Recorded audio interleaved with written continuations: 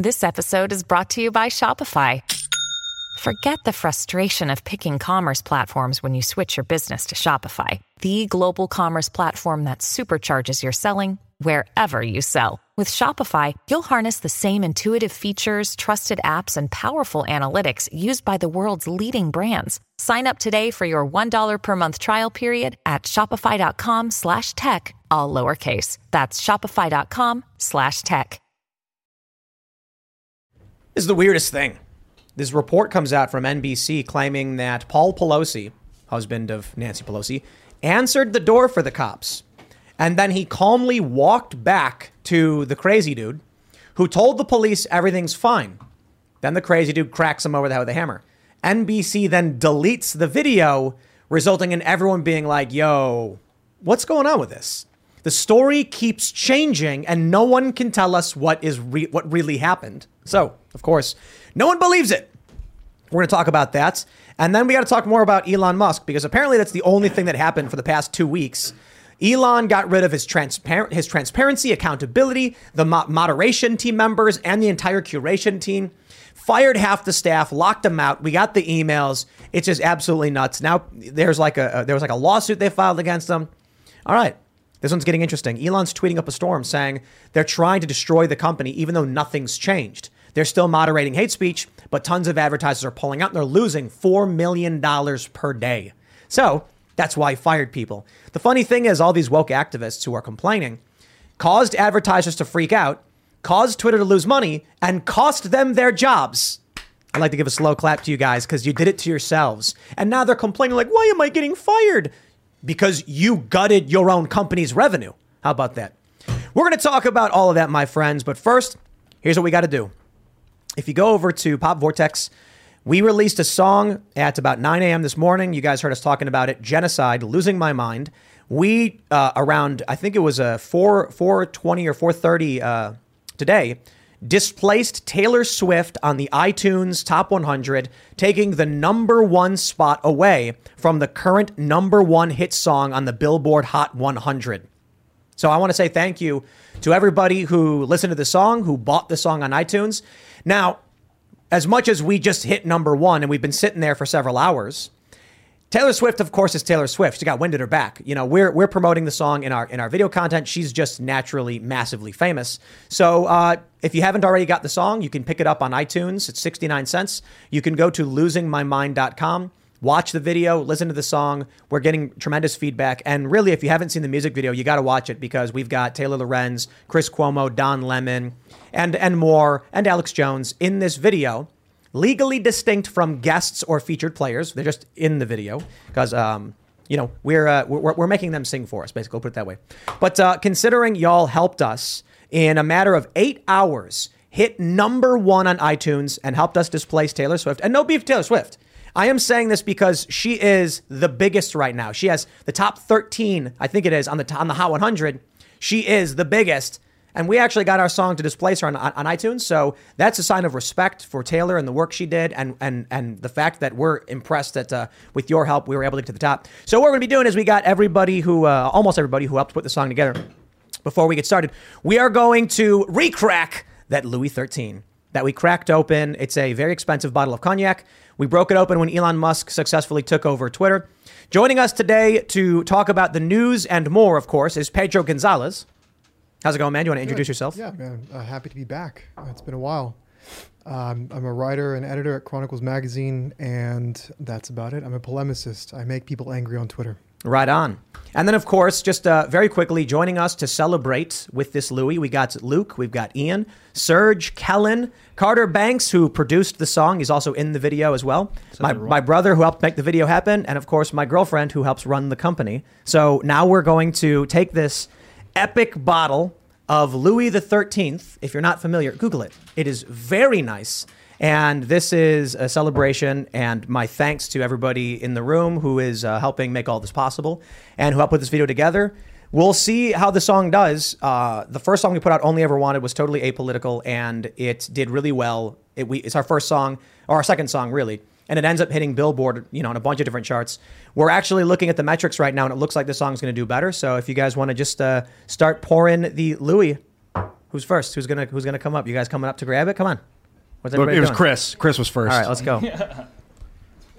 I've never had this before. Poison. So this is a Pour a kind little of bit, don't go bourbon. crazy. I'm reading about it here. Louis the 13th. Cognac, right? Oh, it's a cognac. Cognac. Louis the 13th. I'll take. I'm gonna take a louder with Roberto, and don't spill it. Oh, we got a wide shot plan right now. Yeah, trying to get it sorted out right now. Give Just me gotta that zoom. wide Only shot. a little bit. Here we go. And I just want to give a special shout out to Taylor Swift, who's an awesome musician. Taylor, I'm looking forward to working with you in the future, man. Let's make another #1 hit together. Can We'll I combine can I forces. also highlight this for all you guys? This is our Louder with Roberto Bug Club mug. Thank you. Crowder, they also wrote about the song, put it on their website. So shout out. This is our spoof of Louder with Crowder. Bug Club. Roberto, you know we like our chickens and our roosters. a fine cognac. All right, who's next? This is a lot. You got I'm coming yours around. yet? I don't know. How, that's a good amount. That's a good amount. Whoa. I can smell it. From Smells like Band-Aids. Who still needs some? I'm such a pleb. Band-Aids. We got everybody? Oh, it's good. I'm drink it so already? glad I got that Oh. reaction right there. That Here was we a good go. one, Ian. Look like you're drinking it in, yeah. Don't drink it yet. You gotta cheers. No, I'm just getting everybody? drunk you gotta, from the you gotta, smell. you gotta it's just celebrate your puffing victories. Look how much was spilled. Like, A vanilla. Party foul. it's like $100 worth of Louis the 13th. Let's find out why. All right, everybody. Cheers, Tim. Cheers. Nice work, man. Cheers. Cheers all around. Cheers all around. All right. It's the best we can. I'll take the bottle. I think Luke is just constantly trying to find excuses for drinking the Louis and I celebrating. mean, you got to celebrate your victories, right? So I think there's a number of news stories today that we should be drinking towards. So keep that on the table there. I agree. You should celebrate victory. Thank you, I Ian. tend not. I don't like to celebrate dates. I've kind of gotten away from the whole. Hey, it's December 25th. Let's all party and just because it's a day. But when you earn it, Nothing coming out of my headphones. that's when it's worth it. The worse it tastes? I thought it was actually really good. Headphones? Yeah. Nothing in your headphones? There should be a volume there. Mathino Provost. How about All right. Everybody Now in you're chat. gonna go in? Seriously, everybody who's listening, I am seriously eternally grateful to all of you who support and continue to support our work. When we released Only Ever Wanted, it took 12 hours for us to hit #2 on iTunes, and that's the best we did. And then I knew that if we put out something that was more political, because we had this one in production, and right before the election, we'd probably do way better. But everyone's, a lot more people it's a better response. People are saying the songs, they like this one better because it's like, boppier and poppier and all that stuff. So I just want to say thank you for helping make all this possible.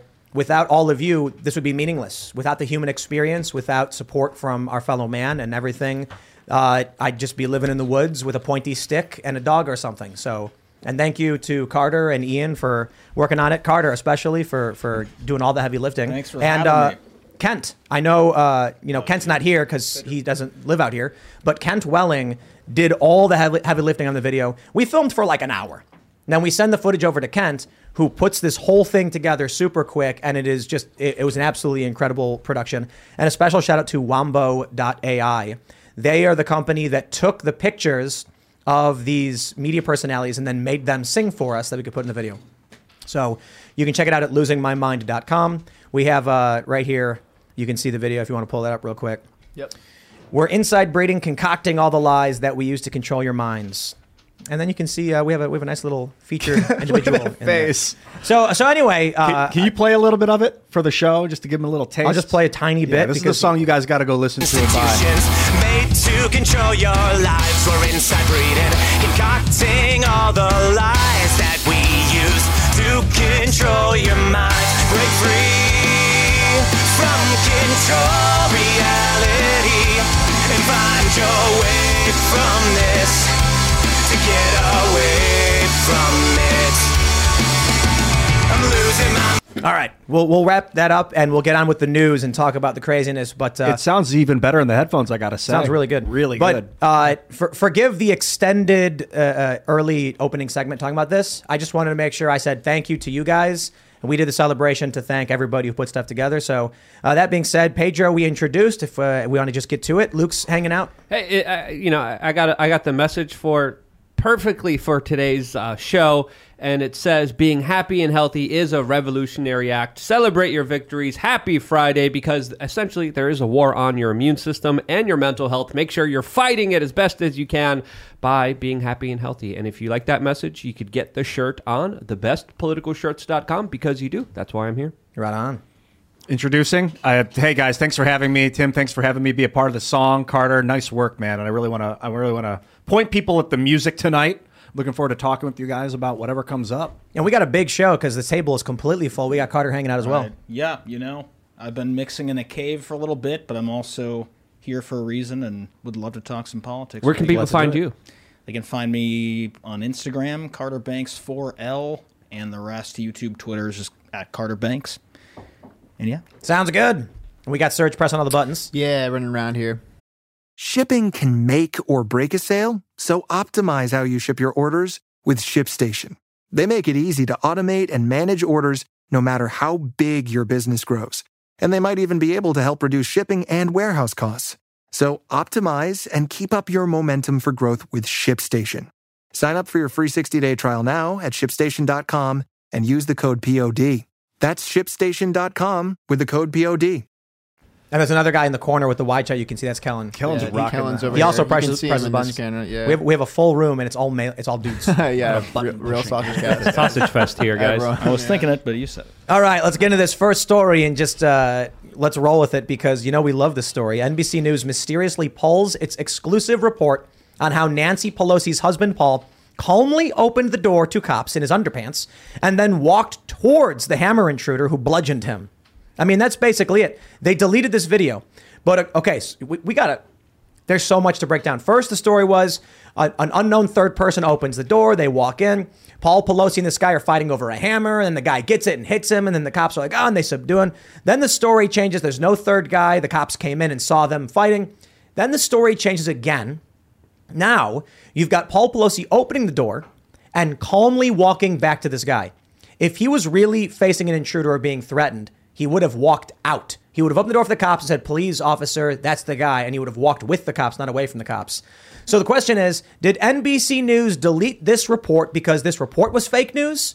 Or was there other reporting fake news and this is the real news? I don't know. NBC said, for the record specifically, by the way, it matters here what they said in this report that's now deleted and people can't find other than, of course, the saved videos that are being shared on social media. But they said specifically that Paul Pelosi, quote, did not immediately declare an emergency or tried to leave his home, but instead began walking several feet back into the foyer towards the assailant. There's also reports from that NBC program that this was something that was going on for over 30 minutes. Again, why can't they get their story straight here? Why did they delete this? What is really going on here? And the people who are asking questions were right all along. But this gets even deeper because NBC just released another article, another report. And the headline of it is, quote, the GOP has Paul Pelosi's blood on its hands. I mean, come on. I mean, just when you're trying to manipulate an event for your own personal political benefit, now we have such outrageous lies and confusion and so many different versions of events here. What's going on? I disagree. I think this is just as bad as 9/11. This is racist 9/11. No. Even worse. This is worse than January 6th. No, it's way worse than 9/11 and January 6th and Pearl Harbor. Look, who hasn't been caught wrestling on the floor with some guy in his underwear and a hammer when his wife's not home in his house? Like, if that hasn't happened to you, like, you can throw the first stone, okay? Yeah, but now they're saying the guy wasn't in his underpants. Right. Why? Yeah, because remember, that story too. No, look. They said he was in his That's underpants. They said he was in his underpants, and then they found zip ties. And then people went, where did he put the zip ties? And they went, he had a backpack. And they're like, so he had a backpack in his underpants. Okay. Well, he wasn't in his underpants. That clears up everything. That clears up everything. No, I mean... Release the cameras. They have cameras. They won't release them. This all could end if they release the footage, and the fact that they won't, I think, says something. What it says, I don't know. But I mean, you can go back to the 911 call, and what does Paul Pelosi say? His name is David, and he's my friend. He says, Well, he didn't say that. The cop is reporting what he heard. Right. And so the cop is like, he says he doesn't know the male, but his name is David and he's a friend and he's going to wait for his wife. That's right. Now that it makes sense that the story was Paul dialed 911 without letting the dude know and then was talking loudly in code, saying something like, I don't know you. And the guy was probably like, don't worry, I'm a friend. I want to talk to Nancy. I wonder if the real story was this guy is a leftist He's got BLM in his window. He's got a pride flag. Right. He lives with Berkeley hemp hippies. I wonder if he was like, I need to talk to Nancy. Like, she's going to help me. Do you remember when that guy climbed Trump Tower and he said, I need to talk to Trump? He was a supporter. He wasn't a hater. I wonder if that's what happened. And then when Pelosi calls the cops, he's thinking like everything's fine. And then the dude ends up hitting him or something. Yeah. Maybe he pretended or like he how was about calling this? Nancy. Hold on. I got another story for you. What if the police hit Paul Pelosi? What if what really happened is Paul did call the cops? No, hear me out. What if Paul called the cops and the cops rush in freaking out, break the glass, kick the door in, and then see Paul in his underwear, hit him, knock him down, and then go, oh, crap, that was the homeowner. And hold on. That would explain why they said the intruder was in his underwear. It was an unknown man who answered the door. And now they're changing their story. He could have been drunk and rowdy and out of control. And they were like, hey, bring in the hobo down the street. We got to blame this on somebody. But who knows what happened crazy here. Too. That's another possibility here. Well, so, what if, and maybe they brought him, I don't know. I don't want to get too conspiratorial, but what if Paul does call the cops? And when he sees the cops, he runs to the door yelling or doing something frantic, and the cops just boom right in the face. I wouldn't necessarily blame the cops. Like, it's a bad thing if the cops just struck a guy. But if you get a call as a home intruder, and there's a crazy man in my house, and then you walk up and you see a dude in his underwear coming towards you, frantic and yelling, the cops are going to be like, back up, and they're going to hit you. Yeah. They put the guy down. Paul Pelosi goes down, hits his head, and they go, oh, crap. Could we get our story straight? Could we play the NBC report? Because it was very telling. I don't know if we have it. Do we have it? It's all over social media. It's all over Twitter. I tweeted it out, I can and pull I got up on it out Twitter. there. But they also reported that the police officers didn't know the severity of the situation, didn't know that it was Paul Pelosi. And that's, again, just extremely unlikely. Arrived here at the Pelosi home exactly a week ago today. They initially didn't have any idea exactly what was going on. They knew they had a high priority call on their hand. What was unclear, what was happening inside the property just behind me. This morning, Paul Pelosi is home, back at the house that became a crime scene a week ago today. NBC News learning new details about the moments police arrived. Sources familiar with what unfolded in the Pelosi residence now revealing when officers responded to the high priority call, they were seemingly unaware they'd been called to the home of the Speaker of the House. How? After a knock and announce, the front door was opened by Mr. Pelosi. The 82-year-old did not immediately declare an emergency or try to leave his home. Why? But instead began walking several feet back into the foyer toward the assailant and away from police. It's unclear if the 82-year-old was already injured or what his mental state was, say sources. According to court documents, when the officer asked what was going on, defendant smiled and said everything's good. But instantaneously, a struggle ensued as police clearly saw David DePape strike Paul Pelosi in the head with a hammer. After tackling the suspect, officers rushed to Mr. Pelosi, who was lying in a pool of blood. What we do know is he brutally attacked Mr. Pelosi and attempted to kill him. After spending several days in the ICU, Pelosi, who is recovering from a fractured skull and serious injuries to his arm and hand, is now home where Capitol Police remain on alert. Investigators have previously said Pelosi did not know DePape when the 42-year-old broke into his home. How did they know? Why Pelosi didn't try to flee or tell responding officers he was in distress is unclear. Fear takes over. All right, let's pause real quick. There is zero confirmation that DePape broke into the house. Right. This is between Pelosi and DePape. DePape's pleaded not guilty. There is a statement he gave. And so what I mean to say is, I'll clarify. There is circumstantial evidence he broke into the house. A lot of it. I'm saying is we've not seen hard evidence. The story is as they claim. We've not seen videos. We've not seen like third parties. We just have the two people involved saying, here's what happened. And then the cops changing their story 50 times. Yeah. So I think it's fair to say, why did NBC delete this video? Maybe the reporter was lying. Maybe the reporter was wrong. If you come to me and said, hey, Tim, this reporter lied, I would say, is it a day ending in Y? So then someone says, yo, pull that story. This isn't true. I'd be like, not surprising. Now, hold on. That being said, deleting the video itself could be them trying to manipulate and cover up. So if you told me they deleted the video because it was true, I'd say, is it a day ending in Y? So I'm not going to sit here and trust NBC. But their report was predominantly based on the police reports and interviews they did with the police. So the burden of proof is not on NBC here. It's on the police officers who are trying to tell you there's no way the two knew each other. How do you know that? Were they following and spying on these two people for their whole lives? Again, that doesn't make sense. And another aspect here that doesn't make sense is this suspect that broke into the home was allegedly a mastermind, Q MAGA guy who was going to target Pelosi and go after her, saw the cops, and then that's the moment he decided to take a hammer and strike Paul. That doesn't make sense. It doesn't add up. I don't know how this sounds, but I actually don't care a whole lot about this incident in the details of it. And what I care more about is the fact that it was propagandized as an example of deliberate, methodical right-wing violence, an attempt to assassinate a Democrat by some QAnon Trump-supporting person, when just everything we know about, like the basic facts of it, say that that's not true. And at the same time that's happening, Bill Maher does a whole segment that this is a continuation of the Cold War, right? This is the Cold War in the United States heating up. He does this whole monologue. It's just absurd, right? Yeah. And as that's happening, you have a GOP candidate, I think his name is Pat Harrigan, whose house was fired at. This happened in the last 24 hours. His kids almost died. Police confirmed that someone shot into the home where his parents live, and I think his kids were in the house at the time.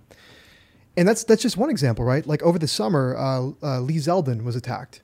And I think there's other recent examples of Republican politicians who are being attacked.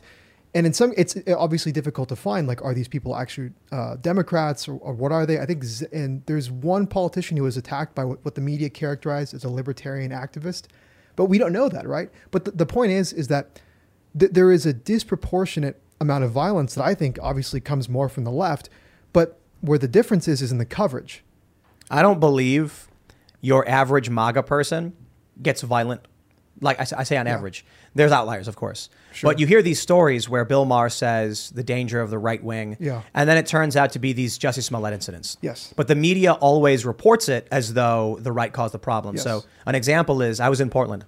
Proud Boys were marching. Antifa started a counter-protest. The Proud Boys were minding their own business and walking around with American flags. Antifa was antagonizing and screaming racial slurs. Did the media come out and say a peaceful march by conservatives was attacked by Antifa? Of course not. Yeah. They said, violent right-wing group shows up and clashes with Antifa or whatever. Yeah. But that wasn't the reality of what happened. That's right. We saw that a whole lot. The Proud Boys would go somewhere, or not even the Proud Boys, like right-wing groups, conservative groups would march with flags, and then all of a sudden Antifa would show up and get into fights, and the media would say it was either mutual combat or violent right-wingers showed up. Yeah. And then you see what happens in New York, the mistake made by the conservatives. When Antifa came and showed up to a Gavin McInnes, a Proud Boys, or it was a Gavin McInnes speaking event, and started throwing things at people and basically surrounding the outer blocks, Proud Boys run full speed at them, get into a fight, start bragging about what they were doing and how they fought, and it was all live streamed. When the police arrested them, well, the good cop-loving right-wingers said, sure, officer, I'll tell you everything. And Antifa pulled their masks up and ran full speed and refused to give statements. Yep. The Antifa guys, no charges. Why? Don't know who they are. Right. The Proud Boys, they're in prison. Yeah. That's how it works. Yep, back to blue, right? We have this other story though. Let's always back to blue. Don't question that. That's right. Always support the boot. Check out this story in a similar vein. Vandal throws Molotov cocktail through Oklahoma donut shop window days before it was set to host a drag queen event. Second time shop has been vandalized in as many weeks. I gotta say, I don't know if I find it really hard to believe that a guy would put on a MAGA hat and a black hoodie and then firebomb a cupcake shop, even if there's a drag queen story hour happening or whatever, or whatever, like, would a Trump supporter or right-wing guy be like, better put on my MAGA hat before I go and commit this crime? It would probably be the opposite. Actually, I would probably wear like an Antifa costume. You would. And do it. Well, not me. I would do something like this. But if I were in that person's shoes. Right. Yeah, right. No, right, exactly. No, it's a repeat of the Jussie incident, right? Like, this is MAGA country. Yeah, it's literally that, except with a hat. That's it. Well, the issue is when one side is evil and plays dirty, they're going to do things like this. Now, look, before the show you mentioned, you wouldn't be surprised if it really was someone on the right? Yeah, I mean, I wouldn't. It wouldn't surprise me in this environment, no. If they came out, right, and they arrested this guy and it turned out his name was John Smith and there's photos of him all over Trump's rallies, I'd be like, well, he's clearly crazy because we think anybody doing this is crazy, be it left or otherwise or whatever. But I mean, yeah, right. Considering the environment that we're in, you've got people targeting kids, and now I don't know if you guys saw the Stephen Colbert apologized. The Tudor Dixon debating Gretchen Whitmer says a guy came to me and said these explicit books are in these schools. The Democrats won't give me answers, so I'm voting Republican. Colbert goes on his show and says it's made up. It's not real. He was forced to apologize on his show because if he just did a Google search, he would have realized this wasn't made up. And he opened himself up to defamation by saying Tudor Dixon made this story up. Right. That happened. Right. So there's a lot of parents who are starting. Look, when you have Democrat voters in places like Dearborn, these are Muslims, coming out and being like, my whole family's voting Republican. What do you think conservatives, like staunch religious right conservatives, are thinking when they're seeing this stuff happening to kids? No, it's worse than that. I mean, speaking of Muslims, there was a case documented by Abigail Shrier in City Journal. A devout Muslim had a son who's autistic, and he had a really bad episode. And I think this was during COVID. So he took his son to the hospital. They lived in Washington State. And because of the COVID policies, he couldn't stay with his son overnight. So he goes home, and the next day he gets a call from the hospital, and they tell the father, well, your son's problem is not that he's autistic and had an episode. It's that he's actually a girl. Wow. And to this father's credit, he played it a lot cooler than I would have been. And basically, he played along and was like, yeah, just what do I do next? You know, like what are the next steps to basically beginning the process of affirming my son's real identity? Does Monday at the office feel like a storm? Not with Microsoft Copilot. That feeling when Copilot gets everyone up to speed instantly? It's sunny again. When Copilot simplifies complex data so your teams can act, that sun's shining on a beach. And when Copilot uncovers hidden insights, you're on that beach with your people, and you find buried treasure. That's Microsoft Copilot. Learn more at Microsoft.com/AI for all. And the hospital releases his kid, and he takes his family and moves them out of Washington State because he knew that if he would have bucked too hard, social workers would have gotten involved. Because the way that works, the way that the hospital, was able to confirm that he was trans was between doctors coordinating with social workers and kind of evaluating the kid. And I mean, like, we already have cases where families are being broken up by these people to transition kids. And you have people that work for organizations like USPath and WPath, these trans advocacy organizations that are saying, like, these are doctors that are saying we're working with courts to teach them how to take kids out of houses so that we can transition them when their parents are being difficult. Well, it gets even worse than that, because in places like Canada and some European countries, if the parents don't go along with what the doctors or the psychologists want the kids to do and to go along with the transition, they literally get put in jail. They get arrested for misgendering their own children and not going along with the transition of their child. So you come for people's kids and then you're surprised that the temperature in the room rises? Yeah. When you say things like, you can't stop us from transitioning your kids and we'll bring the courts to bear on you, like, you're surprised that some people might lash out?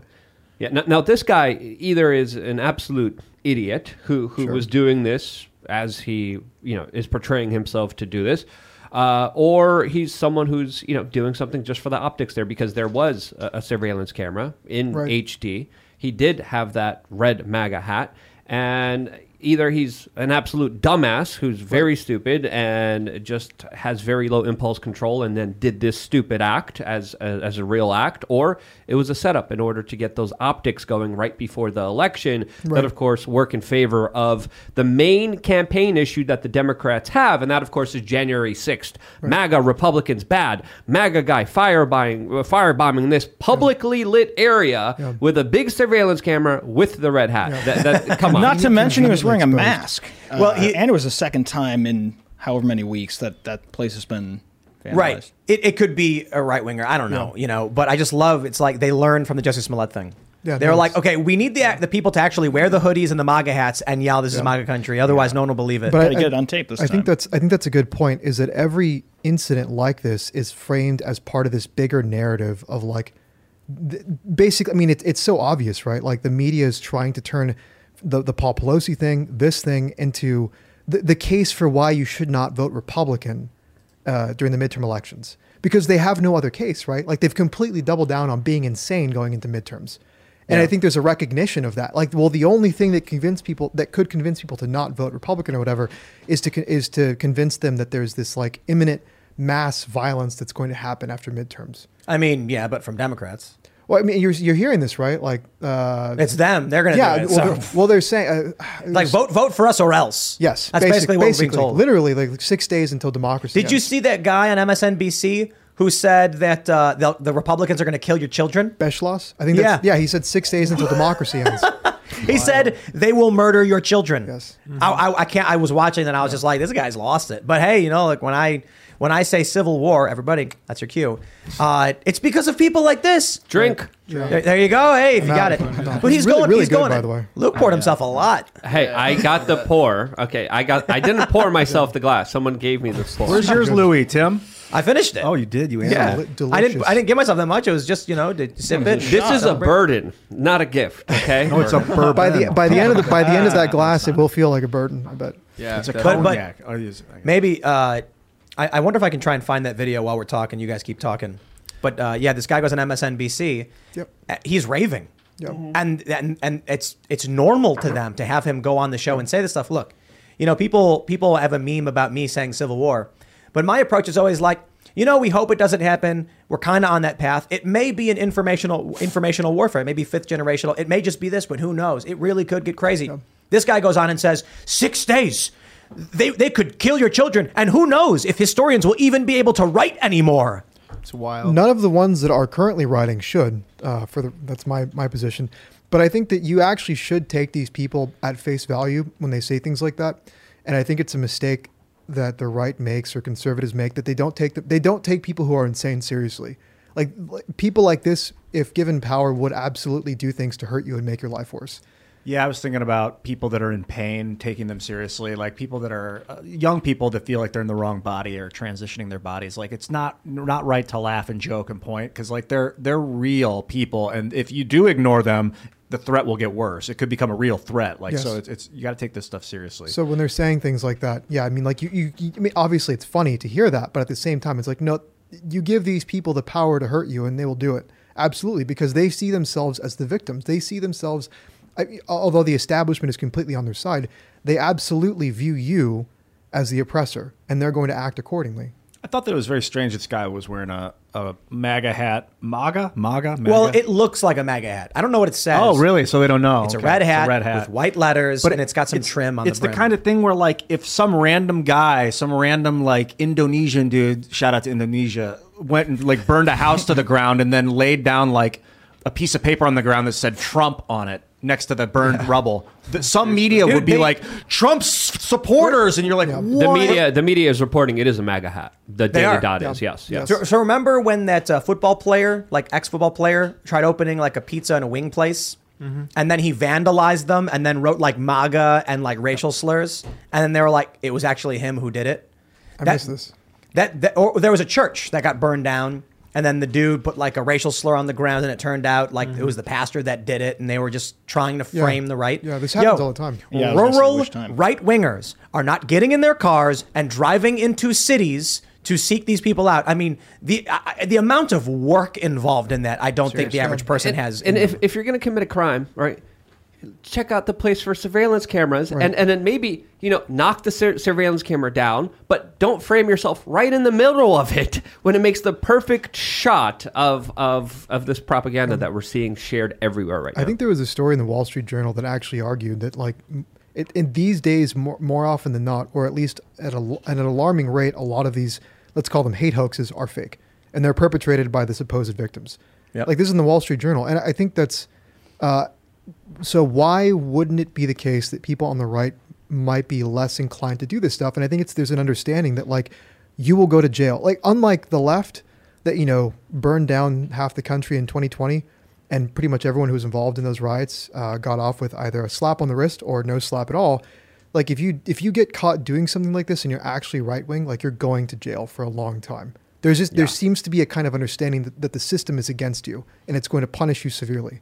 I want to play this video. Clay Travis tweeted, MSNBC historian says, if you vote for Republicans, your kids will be murdered and democracy will die. Ladies and gentlemen, without further ado. And a historian 50 years from now if historians are allowed to write in this country, and if there are still free publishing houses and a free press, which I'm not certain of. But if that is true, a historian will say what was at stake tonight and this week was the fact whether we will be a democracy in the future, whether our children will be arrested and conceivably killed. We're on the edge of a brutal authoritarian system, and it could be a week away. Like, and a historian this is what happens. They watch MSNBC, and this guy says if the Republicans win, they're going to arrest your children and kill them. Like, they actually think in their minds, the cop is going to be like, you know, Trump's orders, walk into your house, take your 7-year-old in cuffs, and then bring him to a firing squad. What are they imagining happens in this country? They're riding the back of the Trump bad narrative, man. The whole Biden administration and momentum is based on look how bad Trump was. It's so annoying. And now they're still saying it. They've extrapolated it to Trump's voter base. Right. And how bad they are. How bad they are. It's just Nazi propaganda, man. It's what Hitler did to the communists with the Reichstag fire. It's just this full false flag nonsense about creating a boogeyman. That's what I'm getting out of it. The funny thing is if you juxtapose it to what McCarthy has said or the GOP agenda is after midterm elections. Do you know what it is? What is it? Entitlement reform. Yeah. So you have this guy screaming that, you know, like they're going to genocide your kids. And then McCarthy's like, actually, we just want to cut Social Security.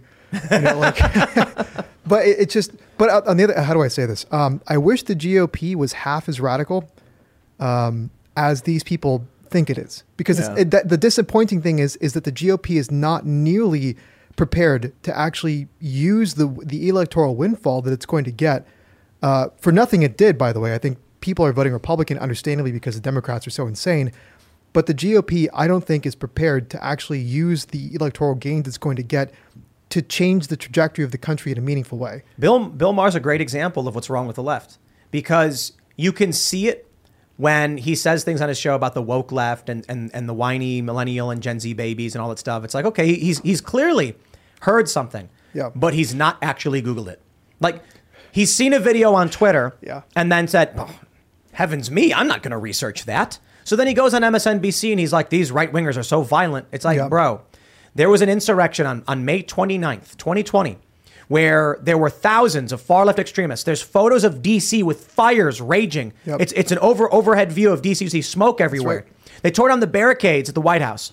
They set fire to St. John's Church. They firebombed a guard post on the White House grounds, and they injured 150 cops. 529. Worse than January 6th. Yep. No, that's exactly right. The president was forced into a bunker. But I'm glad that Bill Maher will just kind of reflexively, do that, because it reminds people that, like, you can't trust people like Bill Maher. I'm sorry. Like, their tendency is always going to be to punch right at the moment of decision. And I think that's good that people are reminded of that, because there was a moment where, there was that segment that Bill Maher did, I think, with Weiss about COVID. And like, it was Weiss basically finally saying like, well, I'm not comfortable with like masking, things like that. Right. It's like the rest of us are like already fed up with this. But because Bari Weiss and Bill Maher talk about it, now it's fine. Right. Now we can start saying like the masking and the vaccines and all the regulations were dumb and wrong. So I think it's good that Maher will still kind of misstep and expose himself. I want to show this photo. Yeah, that's right. I just Googled DC BLM riots. Yeah. There's this view. I guess it came from a helicopter, and you could see black smoke rising. There's actually a wider shot. It shows black smoke rising in several areas. Yeah. This doesn't happen to these people. Like, in their minds, this never happened. No. You ask them about, like, what are you talking about? I actually saw leftist journalists have a big Twitter thread about how the BLM protests were peaceful. Fiery, but mostly peaceful. Yeah. That's what, who said that? MSNBC? CNN said that. Yeah. There's a journalist who said, the reason why we take MAGA so seriously, blah, blah, is because although there were protests during BLM, they were peaceful. And we need to understand that when we go out, I'm like, are you talking about... People died. They literally got killed. Several dozen people were killed. Billions of dollars in damage. Yeah. And then you see that MSNBC thing where they had the panel of Trump supporters. And the host goes, a cop died on January 6th. And they're like, no, he didn't. Yeah, no, he died later from natural causes. Ashley Babbitt got shot. That was the only person who died as a direct result of that whole thing. Yeah. Let him keep saying it. You know why? Because if there's anything you can do, like, Ian, you brought this up with your mom when you said Biden shouldn't be sniffing kids. And she said, he's not doing that. And then you showed her and she went, okay, he shouldn't be doing that. Yep. If you can show someone, not as an adversary, like here's a video of them ransacking, burning St. John's Church. Yep. Here's a video of a man in Dearborn, Michigan saying, I don't like sexually explicit books in my kids' libraries. Yeah. Then they watch Colbert. And Colbert goes, that never happened. It didn't happen. We looked into it. Now all of a sudden that normie aunt or uncle of yours is watching, be like, I actually saw that. I saw that video. Colbert's lying. Yep. This is the part in the movie where people start pulling other people out of the matrix and start waking them up. And it's because they're emotionally on the same level. It was like with the whole replacement theory thing that happened a while ago. I wrote an article in Newsweek, and it was just so easy to show that the Democratic Party has for decades made it an official electoral strategy to simply replace the electorate. Like they say it openly, like that basically fewer white people means more wins for us. Like this is not me saying this. This is the Democratic Party saying this. And this is why it fell apart, was because it's like, no, we can just quote the New York Times saying this. But when Tucker Carlson said, this is what they're saying, they said he's promoting great replacement. That's right. And it's like he's quoting Democrats. Yes, it's like outright the New York Times is promoting the great replacement. Charles Blow, it's Democrat politicians who are promoting it. Tucker is just repeating what you're saying in your own words. So no, you're right. Like you allow these people to just show you who they really are. Yeah, but he's not celebrating and cheering it on, so he's man bad. But I do think the white angle is the incorrect angle. Like, I really don't care if a bunch of Venezuelans come to the United States for the most part because they hate communists. Like, that's the reason they're fleeing. Mm-hmm. So typically when you see like in Miami, you'll meet Venezuelans and Cubans. They're like, communism is trash. We love America. This is a great country, free speech, free enterprise. And I'm like, I like that. These are good people. So it's not about race. It's about values.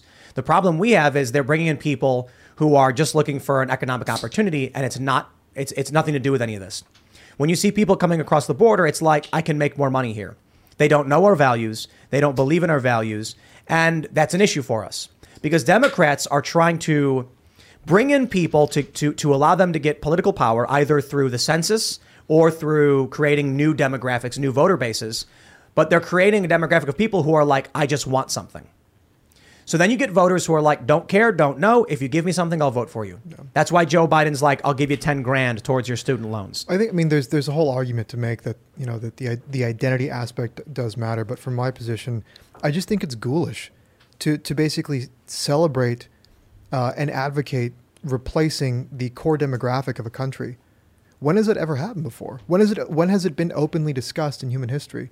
Like, let's take the stock population and just replace them. Yeah, it's not like Genghis talked Khan, about I think the Romans for sure, but they don't talk joyfully about it. About themselves. I'm saying like this has never happened before.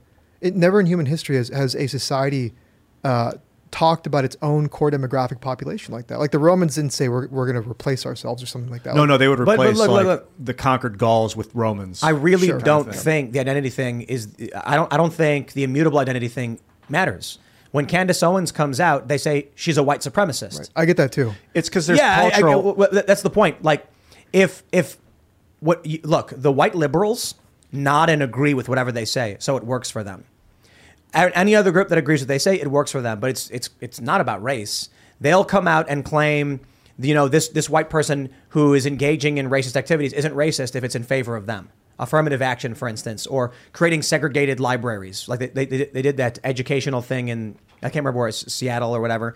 Dearborn did this with POC and non-POC digital cafes. If it's a white person doing that, it's not racist. If it's a conservative if it's a conservative white person, no matter what you do, it's racist.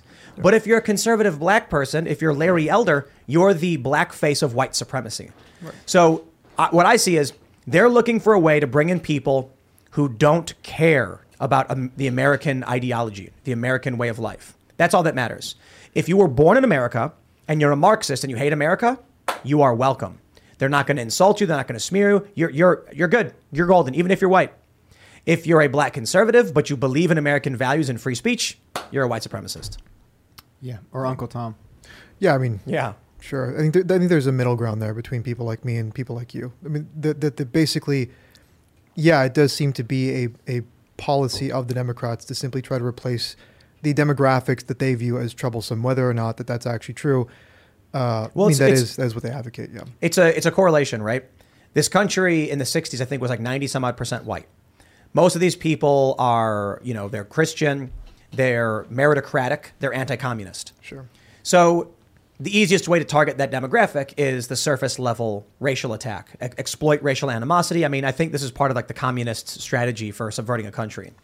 But the reality is you can be of any background and have values that we think are good, and the Democrats will try to destroy you. They'll lie about you. They'll smear you, and they don't want you here. Yeah, I think that ultimately what we're talking about is assimilation. And I think that what we're saying is that people that come to this country are expected to assimilate into certain values, right? And my position is just that the things that we refer to as American values originate in a specific demographic. And that's not to say that other people can't, assimilate into that. But assimilation is very tricky. It requires pauses in immigration. It requires a kind of a basic understanding of like house rules. We don't have that. Anything goes except, of course, the things that we can characterize as racist. So, yeah, I mean, I think there's an agreement there. Let's jump to Twitter. Sure. We have this beautiful tweet from our good friend, Will Chamberlain. How's it going, Will? Shout out.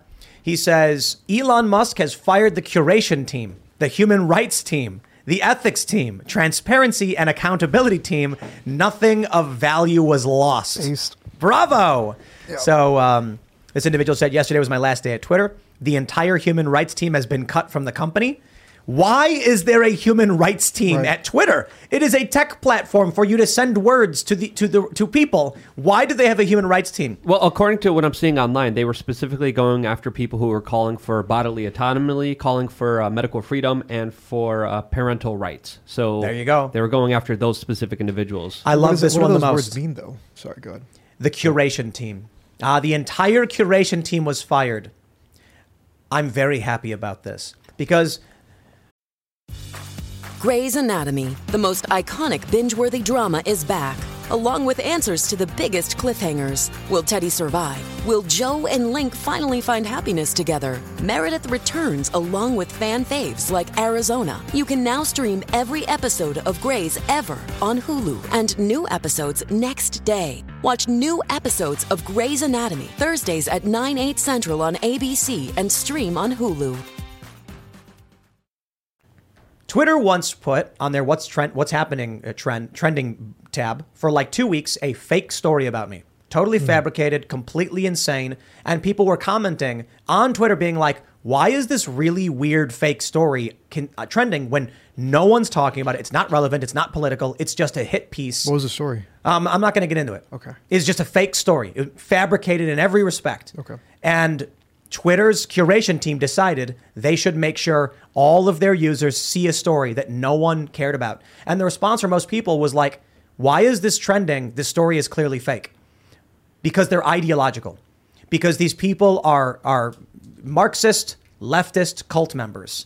And so anything they can do to attack their ideological enemies, they do. So good riddance to them. And then we have Ben Collins. He's also one of these fake news guys. He says the entire ethics, transparency, and accountability team at Twitter is gone. If you want a sense of where the site is headed. Where is it headed?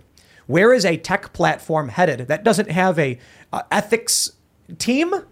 Look, man, that's what I call bloat. That guy, Ben Collins, his bio on Twitter is Dystopia Beat, which is hilarious because he just runs cover for actual dystopia. Yeah, he just writes fake stuff. Right, that's right. No, I think that I have noticed that I'm being targeted less with like tweets, people, and content that I hate. Whereas like before I would log in and be bombarded with like, pro-Ukrainian war propaganda, people screaming about how the U.S. needs to get involved and stuff. And I hated it because I don't follow any of these people. Like I don't follow the Kiev Post or the Kiev Independent, right? But I'd open my app and there would be somebody saying that the United States has to continue giving Ukraine aid like after midterms. I mean, why am I seeing this? Go ahead. No, I've just noticed that like in the last few days, I don't see that anymore. So Elon Musk's $8 plan is striking at the heart of U.S. Cyber Command operations, manipulation, etc. Mm-hmm. So we learned this 10 years ago or so from this leak that the U.S. government was producing sock puppet accounts, that private companies would make a series of fake bots and sock puppets. A sock puppet is an account that looks like a real person that you control. So, a sock puppet would be John Doe has 10 accounts. One is John Doe, and then he has Jane Doe, Rick Doe, Bobby Smith, and he acts like they're different people. Then you tweet something like, yeah, I'm a big fan of pineapple on pizza. And then all of a sudden you get slammed by just 10 posts all being like, you're disgusting. That's really awful. Oh, come on. You don't really like that. And it makes you feel like you're being unpopular. All of a sudden people are attacking you for doing this thing. And so you're like, oh, I was just kidding. I won't. But it's one guy. Yeah. With Elon Musk doing this $8 thing, the ability of the U.S. government and other intelligence agencies to manipulate using bots and sock puppets is gone. Yeah. Because people are going to be like, I don't want to interact with random anonymous accounts. Sorry, I'm going to ignore, don't care. Yeah, I mean, that was something that I commonly heard, was that people who would tweet things that, contrary to the consensus on the war, would just be swarmed by just tiny anon accounts that were either just recently created or had very few followers, that would all be basically like I saw it too. Like I wrote about Ukraine and stuff. Like I would get swarmed by these accounts, like these nobodies, and a lot of them had been created in the last year or so. Yep. I don't really notice that anymore. I tweeted this and a bunch of people got mad. I said something like, stop interacting with anonymous accounts and your experience on Twitter will become way better. And this was maybe like a year ago. And then I had a bunch of people, even like real people, be like, you're so wrong. Tim opposes anonymity, blah, blah, blah. And I was like, when did I say you shouldn't be allowed to be anonymous? I said, if you don't interact with them, your day is better. Why? Look, you're allowed to be anonymous. I don't care. I think it's good in a lot of ways. But don't expect me to waste time with 1.3 million people, if they're all using cartoon communist squirrels. Like, dude, I am not going to argue with someone I can't see. I'm not going, I hear muttering through the wall. I'm not going to start screaming at the wall. I'm going to ignore it. Someone gets on Twitter. They don't want to show their face. They don't want to use their real name. You can't expect me to engage with 1 million plus people doing that. Sorry. I see somebody who uses their name, Will Chamberlain, right? We brought him up. It's a picture of him and his family, and it's his real name. So there's a strong likelihood I'm actually talking to someone, and that could be fruitful for me. I won't be wasting my time. I don't know, man. You could have a communist squirrel account, and it's probably the same guy arguing with me from 10 different accounts. I'm not going to waste my time with that. You're allowed to be anonymous. I got no beef with that. I'm just saying, don't expect me to give you my time if you don't show me your face. I'd originally taken it to the extreme and said, if you don't make a video and speak so I can hear your voice and look in your eyes, I'm not going to respond to you because I don't believe that you're who you say you are. It's a little extreme because, I know Will Chamberlain personally, and I know that's his Twitter account. So there are cases where I'll respond to some text. And now I'm a little more lax on it now. I want to kind of involve people, but I'm not going to get stressed out by text. Go ahead. Sorry. I just want to point out real quick, with the termination of all of these teams, this means that right before the midterms, if a Hunter Biden laptop story came out, there's no weirdo to censor it. Yeah. So like the Paul Pelosi thing. Yeah. That's it. Free speech. No, I think you're already kind of seeing this. Again, it might just be perception because we're excited about the possibilities of Musk making Twitter less cancerous, but it does seem like things are getting through. But on the point of anons, like I follow a few anons, but the ones that I follow are like they're high follower accounts typically. That I've shown that like they're either like historians or like independent scholars.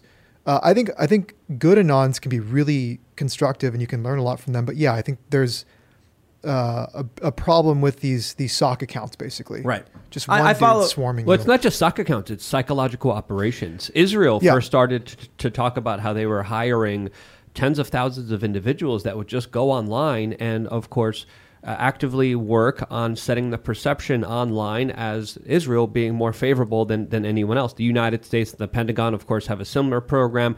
But I agree with you. There's a fine balance because we still should have privacy. Yeah. But at the same time, we got to be careful when it comes to the psychological operations, which seems like Elon Musk is disrupting. What will be the price for that disruption? How will the deep state, the Pentagon, and all these other large government institutions that depend on this for their larger psychological operations response to this? That's another question that I think we should worry about. Oh, man, I want you to imagine what a future is going to look like. If Elon Musk has his way, if the Republicans win on Tuesday, I'm imagining mixed race families hanging out in their front porch. The dad's playing catch with his son. He smiles. Then the pizza man delivers it off. There's a milk crate from the milkman. Dude's it's just doing horrifying. Push-ups. It's going to be nuts. Kids healthy. Everyone's fit. No fat people anywhere. Oh, I'm so verified. Yeah. A lot of discussion. And now here's the scariest part. They go to church on Sundays. Is it bad that my fantasy is much more like vengeful of what happens? I want to hurt these people because they've been trying to hurt me and indecent Americans. Hurt's kind of vague. That's a bad way to put it. We want to fix the problems, have accountability, and you justice. don't want to become what you're fighting. No, right? I mean, I think. Well, do you want to be what they are? I won't leave that one go. But no, I think I think the reality is in order to fix this country, you're going to do things that are going to like transgenderism, right? Taking on transgenderism is going to make heads explode. And you would have to necessarily shut down institutions. You would have to attack the accreditation of clinics, of hospitals. Yeah, but now you're helping people. Right. It is. Look. Yes, that's right. It's I know what you mean. I don't want to hurt bankers, we don't. But I'm willing to change the banking system, and people will lose their jobs. So you could argue, well, then they were hurt by that. Right. But that's exactly kind of, that's what I mean. Yes. You have so many stories of detransitioners who wish they never went through with it, and their lives are irreparably harmed. So when you start coming in and following the science and actually stopping, the bad stuff, you're actually helping a lot of these people. That's right. So you take a look at what's going on in Europe, and they've already started doing away with a lot of that stuff. In the U.S., the left is a cult. They're obstinate, unwilling to look at the data. They believe what the media tells them. They believe what the government tells them, and that leads people to dangerous places. We need to stop all of that and actually just try and be calm about things and genuinely help everyone. So the end result is, I don't know the Republicans are going to solve all the problems. I honestly think they won't. I think there's a handful of good ones that will do some good things. They're saying that Rand Paul will be the head of the health committee or something like that. Awesome. Yeah, I don't know. I saw that on Twitter and I'm like, oh, Fauci must be sweating bullets. Hey, that sounds really good if they win. So let's get that to happen at the very least. But the end result of this is we're not seeking to hurt anybody. Nobody's getting hurt. We're getting justice and accountability. When you arrest a guy who robbed a liquor store, you're not hurting him. He may be hurt in the arrest. I get that. But we're ultimately doing it because we want to help everyone and stop this guy from doing wrong. Ideally, in my view, we would arrest someone because we are trying to help them. We're trying to rehabilitate. Unfortunately, I think we need prison reform and criminal justice reform because too often we don't do that. But the end result should be we are better than they are. We don't go out and burn down buildings and riot like Antifa does. We don't justify the violence and then lie about it. Everything that's happened from this eclectic bunch of people from libertarian, post-liberal, and conservative has been to make everyone's life better. And the problem is the left exploits the goodwill and good faith of those trying to actually help people. Yeah, I just think that in order to really, like I said, do the things that need to be done, we have to be willing to become a little bit more ruthless with power. I mean, perhaps holding people accountable for things like transgenderism, for COVID. I mean, you're talking about, I'm not just kidding when I say we should have military tribunals for the people that thought it would be a good idea to lock people in their homes and force vaccines on them. You don't do a military tribunal for citizens. You do a normal prosecution.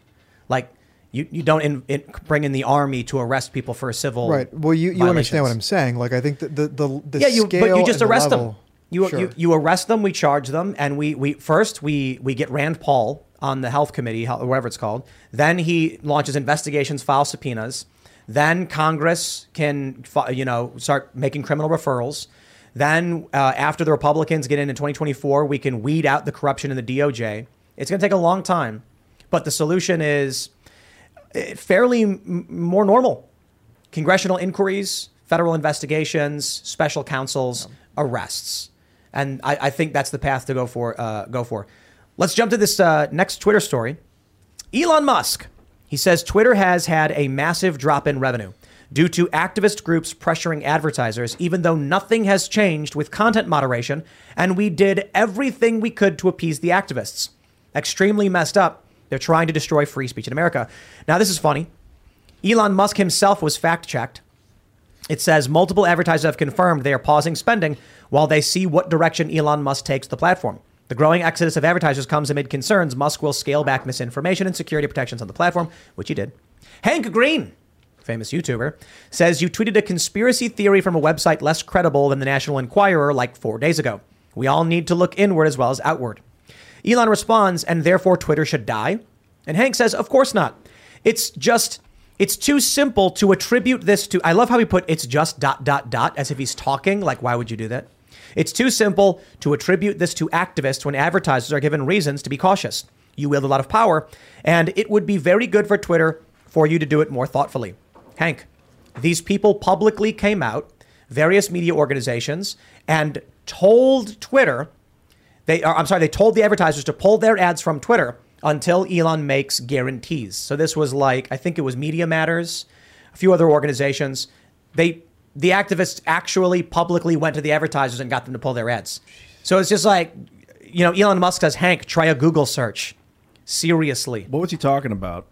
Who, Elon? Yeah, he said, I didn't get the...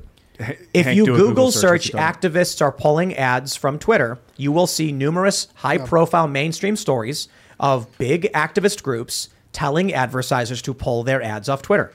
Yeah. Elon tweets that's happening, and Hank says, you can't attribute this to activists. The advertisers have real concerns. Like, no, it was literally activists who wrote the letters and sent this their way. Hank.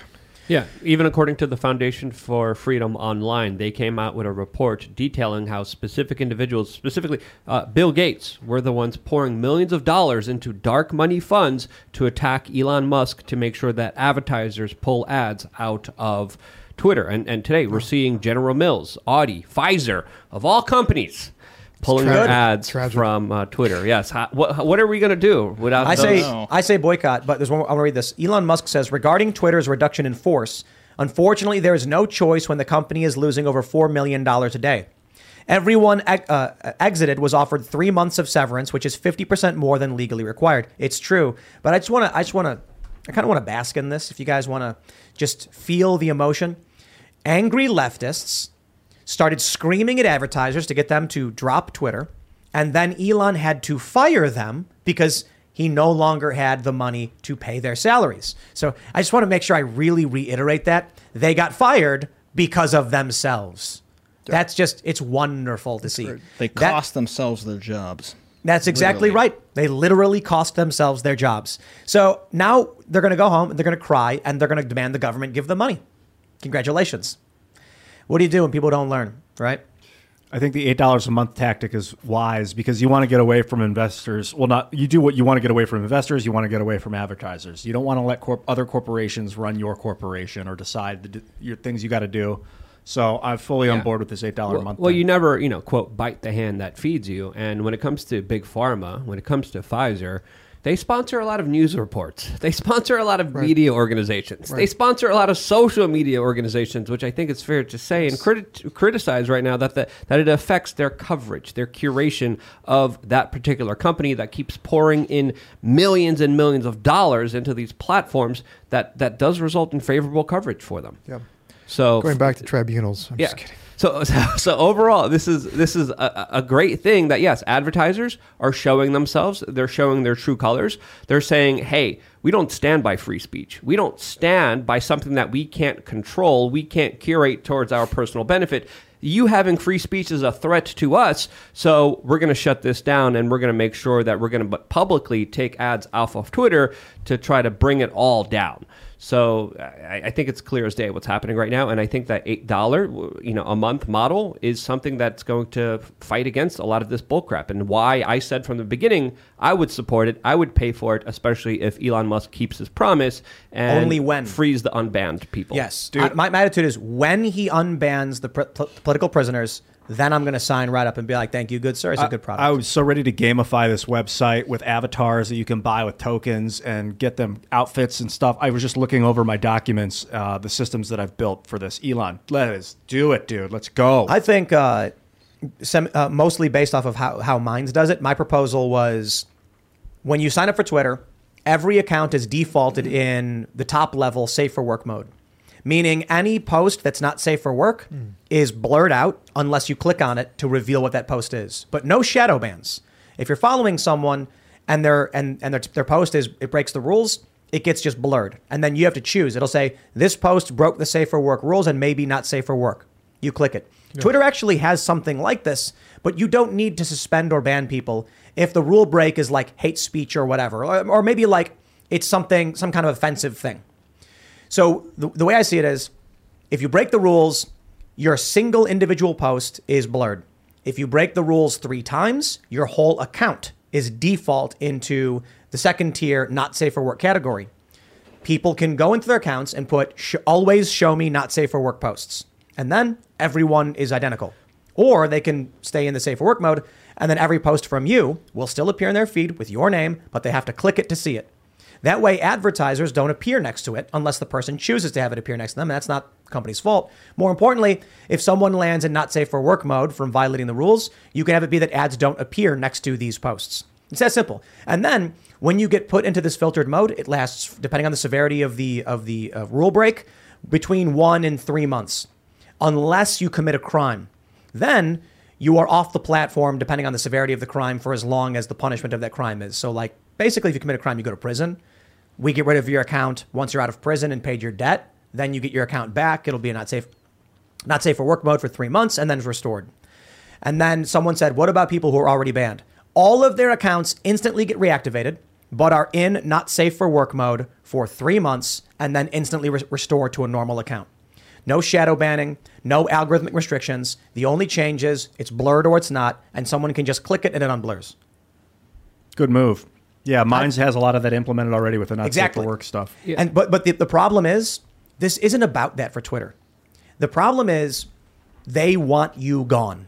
If you say something like communism is bad, they want you gone. Who do you mean? Who's they? Like the establishment left, the cult. They just destroyed their own jobs. They would rather see Twitter explode than lose this political power. Yeah. You saw this kind of play out over the debate over blue check marks, right? There is something deeply offensive about the idea of people being able to buy one, as opposed to them being awarded based on what is essentially prestige. Matt Iglesias, I think, is one of the worst analysts of our time, did this thread, and he argued the opposite. He's like, trust me, he's lying. Journalists don't think that the blue check is prestigious. Why are they freaking out over this? No. I can tell you for a fact, having worked at Vice, absolutely. That it was like when I started at Vice, people asked me like, "Oh, do you want to get verified?" They're like, "Let's put in a call and make it happen." Yeah. And that's literally, I think what they did was they emailed, and then I was verified, boom, like that. Yeah, it's a social status and personality. Absolutely, people. And they lord it over you. Yep. But it's not even that. We had, I think it might have been Fresh and Fit. I'm not sure if it was them, but they said when you're verified on Instagram, you get DMs. You DM a woman on Instagram and you're verified. It's like you get a date. The verification, everyone knows what it means. Yeah. These journalists only like a year ago, actually one guy recently tweeted, "I'm verified on Twitter with 30,000 followers. Don't F with me." And he was like talking about, it's a product, like some company did him wrong. And so then his response was, "I am verified with followers and I will." They absolutely view it as a status symbol. 100%. As a social media developer, it is so funny to watch people obsess over their social media stuff, because it is you're a button click away from being zeroed out, just so you know, when you use social media. Stephen King, what did he say? That they should be paying us. Well, he's right, though. They should be. And Elon's agreed to do it. So Twitter is one of the only platforms that doesn't pay its top creators. So that's a good point. Yeah, they started showing you view count on your tweets on mobile or whatever. And it's like my tweets get hundreds of thousands of views or whatever. So Twitter is relying on me to generate interest in being on the platform, and then I get nothing for it. That's why they did the verification thing, because it was a way to not pay people, but trick them to be active on the platform. Yeah, right. I mean, it worked. I mean, and you see how taking it away from them is making them so angry. I agree with it. I love the idea. It's going to be awesome. So one of the challenges with verification, the reason why they made it exclusive, was because they couldn't afford to look at everyone's ID. There's just too many people. Charging $8. Elon can hire people to actually do the verification process. And then what you do when you get verified is like you show an ID and a credit card or something. Something like, I think it's like an ID. For me, because Vice did it, Vice just said, "You're good." And they said yes. Yeah. But there are other people who, like, you'll wake up one day and it'll be like, "Hey, we're verifying you." You'll just, "Hey, it's happening." And and then they ask you to send in your ID or something to prove it. I say, anyone can do it. If you have a business, you just submit, plain as day. And then we know your business is the official account because someone at Twitter confirmed your account. That's all it means. It's just verifying the official account so that if you see another Tim Pool, they know that you're the one that has the check mark. That's the point of verification. That's all it should mean. And then you don't need to appease advertisers. You have advertisers, sure, great, but you don't need them. You're not dependent on them. Pfizer, in 2021, they spent $2 billion on advertisement. That's a lot of money. Not on Twitter, just in general. I got to say, too, to be honest, I did an ad for Will of the People, and it had a really great impact. I was impressed. On Twitter? Yeah. Yeah. It traveled off of Twitter, got millions of hits for not that much money. And then I ended up seeing results on other platforms from people who had heard the song. And I was like, wow, I'm kind of surprised because I thought Twitter would be bad. Well, let's do it again. I'm sure Elon would appreciate the investment. Now imagine what $2 billion does. Oh, for sure. Yeah. I mean, I think we did like $5,000 in ads and got like millions of hits. I was shocked by that. That's crazy. And we are doing with the new song with Genocide. We have a company handling it, so I don't know exactly what's going on. But they sent me like, here's the things we're going to be running, and I'm like, yeah, do whatever. But I'm looking forward to it. With Elon Musk coming out and doing this stuff, it's a good sign. I'm totally down for advertising on Twitter. I will sign up for Twitter Blue the moment he actually unbans the political prisoners, because otherwise it's just like, dude, don't. It's Jack Dorsey all over again. He told me to my face, we're going to create a path to redemption, and then he never did. They never had any interest in doing it. And it's insane because why not just let Milo come back on the platform? Like, no, seriously, why not? Be like, hey, you were banned for 6 months. We're sending you this email to let you know we're going to restore your account. And we're asking you to follow these rules. If you don't follow the rules, we will just have to ban you again. We're hoping that you agree. And then they'd get a power user back. But it's ideologically driven. They just want the political victory. Yeah, but Jack was, a symbol. And Jack also didn't get rid of the human rights team. Elon Musk did. So props to him because, again, everyone's freaking out. The human rights, they don't understand what the team actually did, the larger effects of it, and it was a net negative to everyone. Let's exemplify exactly what happened. To help you understand why what Elon Musk is doing is so important, I have a tweet here from, Luke Rudkowski. I heard about that guy. Luke, we are changed. Yeah. He tweeted, what kind of dystopian nonsense is this bullish? The Twitter fact check of the White House got fact check on Facebook as missing context. This is what Elon Musk is fixing. The White House put out a tweet that said seniors are getting the biggest increase in their Social Security checks in 10 years through President Biden's leadership. There was a tag posted on that tweet that said, actually, this is because of Richard Nixon, and the increase is due to inflation. It's automatic. So the White House deleted the tweet. Luke shared this image, and Facebook, AFP, labeled it as misleading post, claiming Twitter started fact-checking Biden. When you have partisan actors working on your fact-checking, this is what they do. But when Twitter fires them, the legitimate fact-check resulted in the White House deleting their tweet. This episode is brought to you by Kia's first 3-row, all-electric SUV, the Kia EV9, with available all-wheel drive and seating for up to 7 adults, with 0 to 60 speed that thrills you 1 minute, and available lounge seats that unwind you the next. Visit kia.com/EV9 to learn more. Ask your Kia dealer for availability. No system, no matter how advanced, can compensate for all driver error and or driving conditions. Always drive safely. Yep, and I got a warning about this on my personal Facebook page. All I tweeted was the photo of what happened on Twitter saying, now this is a fact check, just being like, hey, this is pretty incredible that this happened on Twitter, and now they're warning me that my posts could be moved lower in the newsfeed. I mean, they're already pretty low in the newsfeed. They get very little engagement. That people are less likely to see them because I shared a photo of what was going on here. Again, this is the fact checkers at war here, and when you're seeing this in our social media landscape, this actually gives me a lot of optimism. It gives me a lot of hope to see this larger battle of ideas finally playing out in such an absurd way where Facebook fact checkers are fact checking a Twitter fact check. They're helping Biden. Yeah. This is the crazy thing. Yeah. If Twitter was to remain the same without Elon Musk, they would not have gotten fact checked this way. They would not have deleted the tweet. They were lying to the American people. But on Facebook, you've got this one organization called Lead Stories. They've published fake news about me more than once, and they've had to retract it because they put these fake. There was one. I did a story around the 2020 election, and it said something like Republicans send slate of electors to cast a vote for Trump. They flagged it as fake news. And they said, the Republicans don't have electors. They didn't win. And I said, the Republicans did send a group they called a slate of electors. The first 30 seconds of the video was me saying, these are not the official slate of electors being sent by Republicans. They didn't even watch the video. They fact checked it, and they got my channel demonetized and damaged by lying. They don't even do, this is the game.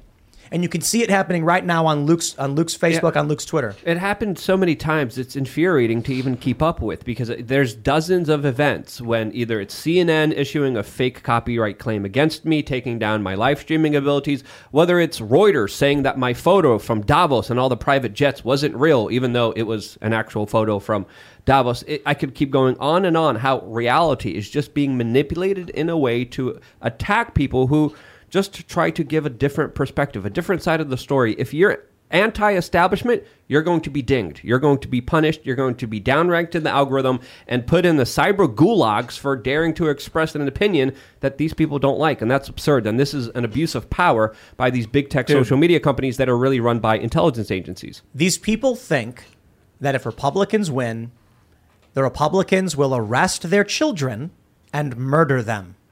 Now, I'm sure not all of them think that, but enough of them probably working at Facebook do. And they're saying, I have to do this to save democracy. Fact check false, even though I know it's true.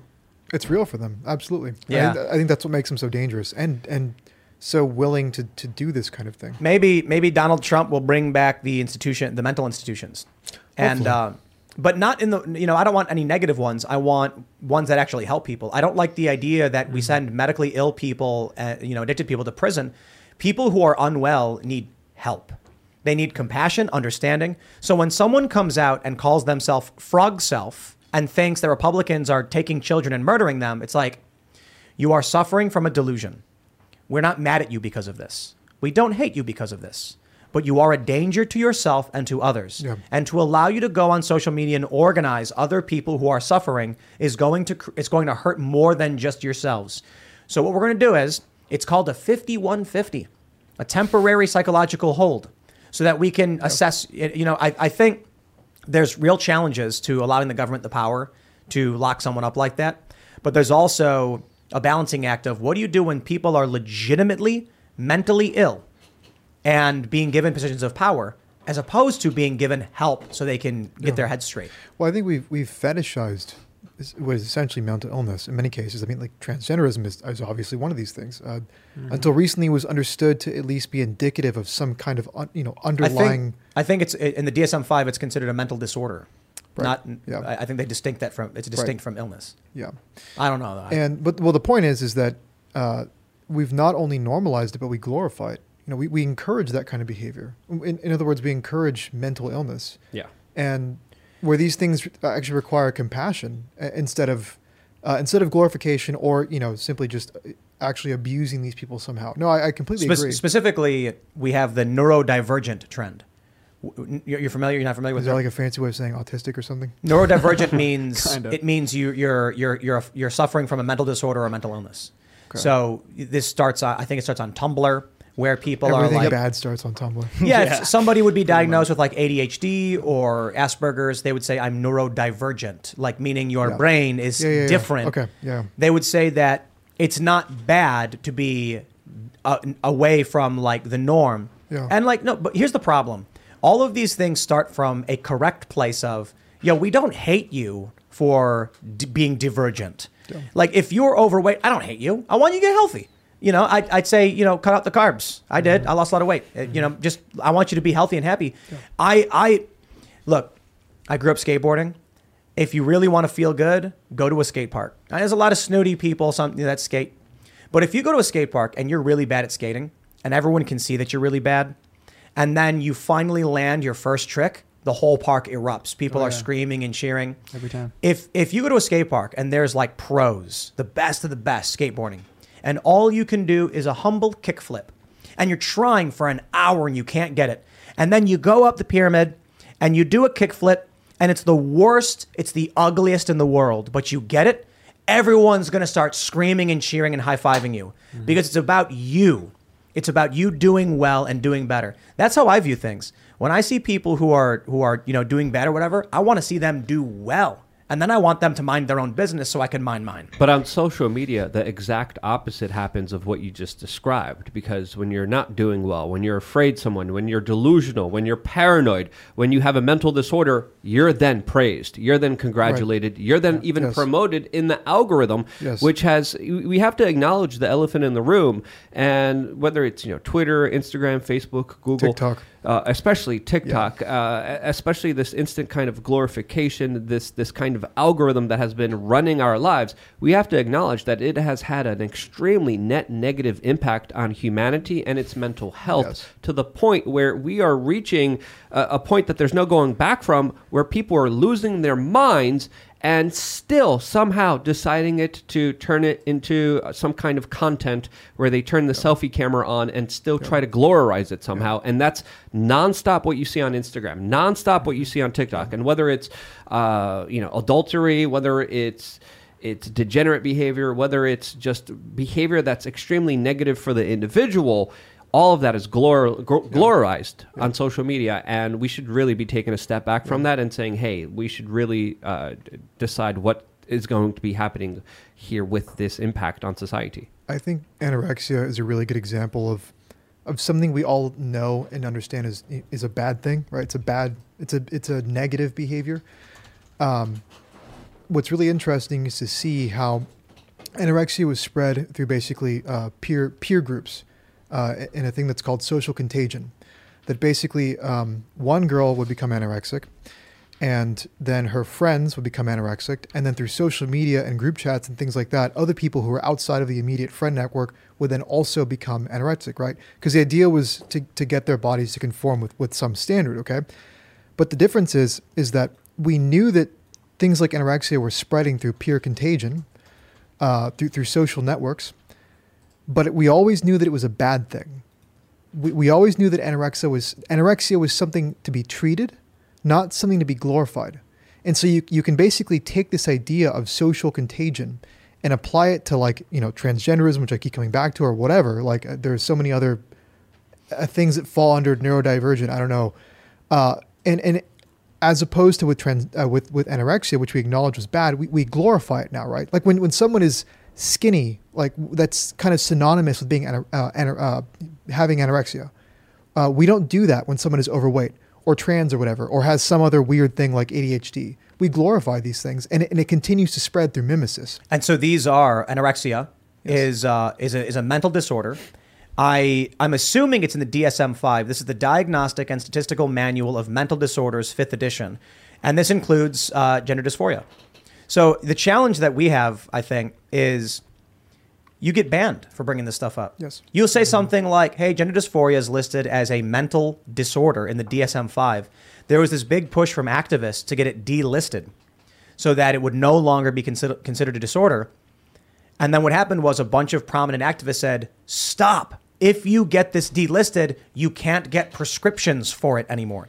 It needs to be a medically recognized disorder so that people can go to doctors and get treatment for it.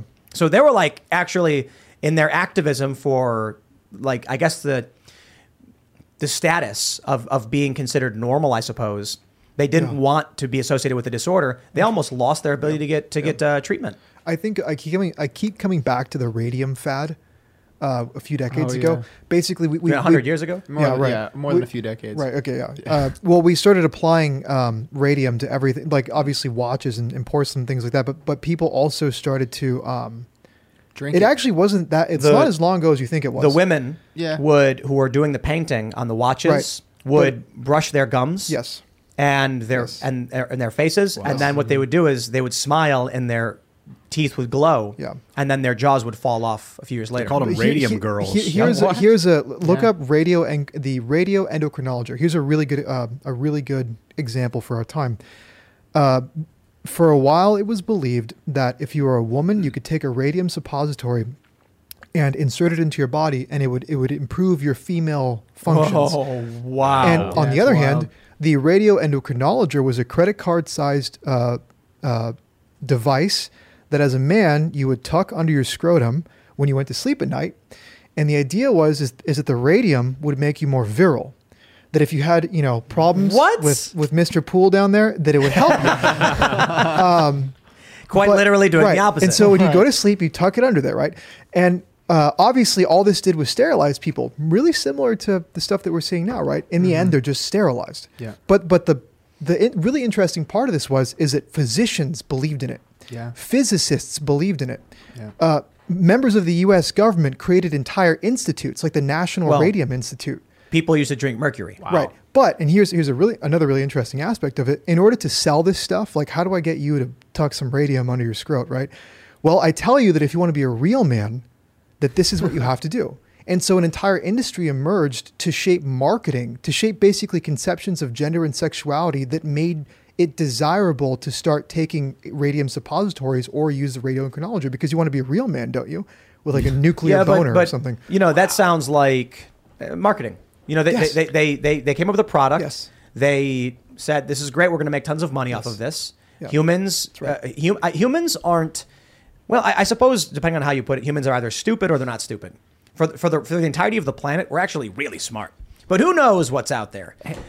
Dogs lick their own butts. You know, what are we up against? Just really quick, nuclearized boners is a great marketing term. It was, and it was super effective, and a lot of guys went sterile. Humans are not much smarter than they were. I think what I read was humans are not smarter than they were 40,000 years ago. We just know more. We've accumulated more data, created data repositories. So when a new human is born, all of that knowledge has been collected, and they can read through it and learn it very, very quickly, and then specialize in it. That means several hundred years ago, they would drink mercury because they wanted to cure syphilis and they didn't know what else to do, and they thought it worked, and they were dying. And then we discovered penicillin and antibiotics, and then all of a sudden we started curing a lot of these diseases. Today, so going back then, with the radium scrot tuck thing, they're just people who are like, I'm going to make money. Sounds good to me. Yeah. They don't have the data, and then we get the data, and then we're like, hey, maybe you shouldn't do that because it's making your balls fall But it was off. the marketing that they were doing off of people's manhood. Did you look it up? No, I'm just right. But what I mean is, off what you guys are saying. My point was that they used that the manly stuff was marketed for everything. Right. Like, eat your steak like a real man. Right. There's that famous ad that went viral on Twitter of the husband spanking the wife because she bought bad coffee. Yeah. And it's like a lot of that marketing existed no matter what the product was. So like browbeating people based on their sexuality as a marketing tool. They still do. They did the Gillette. Look at the Gillette commercial. Mm-hmm. Remember that one? Yeah. Don't be a toxic man. Yeah. Now it's just the opposite. my point with the radium thing is that it was a moment where it was like, well, this is what the science says. The science says that this stuff is going to make you more of a man, right, or more of a woman, and we just didn't know.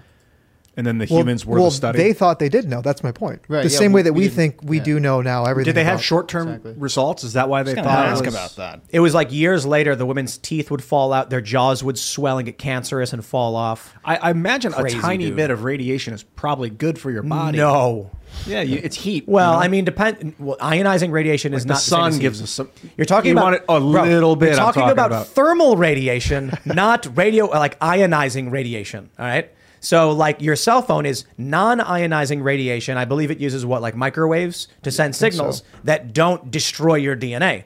Ionizing radiation rips your DNA to shreds, causing your body to be unable to replicate proteins, and then you die. So there's a big difference. Pulls electrons away. The National Radium Institute was founded in 1913 by a Dr. Howard Kelly, a physician at Johns Hopkins, and James S. Douglas, who used to work for the federal government. So ionizing radiation is a science. result of too much radiation. If radiation gets too insane, then it starts to ionize. So the radiation you're referring to, I think, is like electron decay, when the electrons are firing off because the element is unstable. Hey, don't be mad at Ian. He's onto something. He's trusting the science. He's trusting the medical experts and the government from day one. Yes. Am I supposed and to he's doing the right thing according to the federal government and the CDC and the FDA. He's a man of honor. He's doing the right thing here. I want to get this one last story in because we're not going to be here for this weekend. We got the midterms coming up. White House violated ethics guideline by deleting, I like how they say it, fact-checked tweet saying Biden had given American seniors the biggest boost in Social Security. The reason I want to bring this up, first and foremost, the White House violated ethics by deleting public record, but someone super chatted this to us, and forgive me for not remembering your name. They super chatted saying, is it even legal for Biden to delete public records from the White House Twitter account? That's public record, and lo, you were correct. So here we go. This is how, I guess, broken the White House is. They try passing off a lie, and when they get caught, they violate ethics to try and get away with it. Now it's only made it worse, which is another example of the Biden administration. They're digging their hole deeper. Someone should make a sitcom about this guy. A sitcom about Biden. I'd watch that. Just Ryan Long. hey, wait. Just add a laugh track. Yeah. Add a laugh track to. You ever see those viral videos of like Friends with no laugh track? Yeah, it's so weird. And it's really creepy. We could totally take a Biden speech and just add laughs, and it would be like a comedy, or Biden walking around or whatever.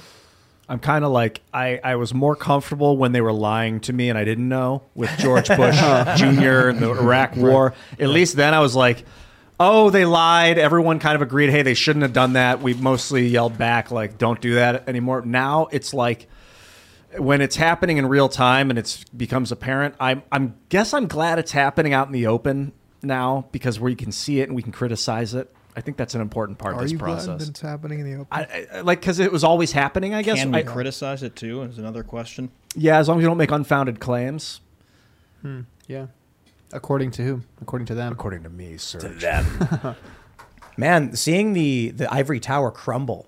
When Donald Trump got elected the first time, I likened it to, there's an ivory tower. And there, the left-wing populists and the right-wing populists come up to the doors and they're yelling, rabble, rabble, rabble. And then, Pelosi and Schumer and the Clintons and Obama, they're looking out the window with their pinkies out, drinking wine, going, oh, the rabble is trying to get in the building. Bernie Sanders knocked on the door. They splashed water on his head and said, get out of here. And he went, oh, okay, I'm sorry about that. And then he left. And then the other group of right-wing populists leave, come back with a bull, and then they look down going, oh, crap. And then Donald Trump, who's the bull, smashes the door in and starts rampaging through the ivory tower. And I found it hilarious. There are people who are like, Donald Trump is a fascist destroying this country. And I was like, I'm just imagining all of these uppity elites laugh, like terrified that Donald Trump is doing these things. And it makes me happy. Yeah. That's all I can say. Whatever. It's not my choice. But now I'm looking at where we are with Twitter. Since then, it's like sledgehammer's been taken to the base of the ivory tower and it's on the verge of crumbling. And they're looking out the window going, stop. If you let them keep doing this, democracy will end. And it's like, oh, okay, dude, you're up there. We're down here. Sorry, I'm not listening. So, I'm kind of looking forward to Tuesday.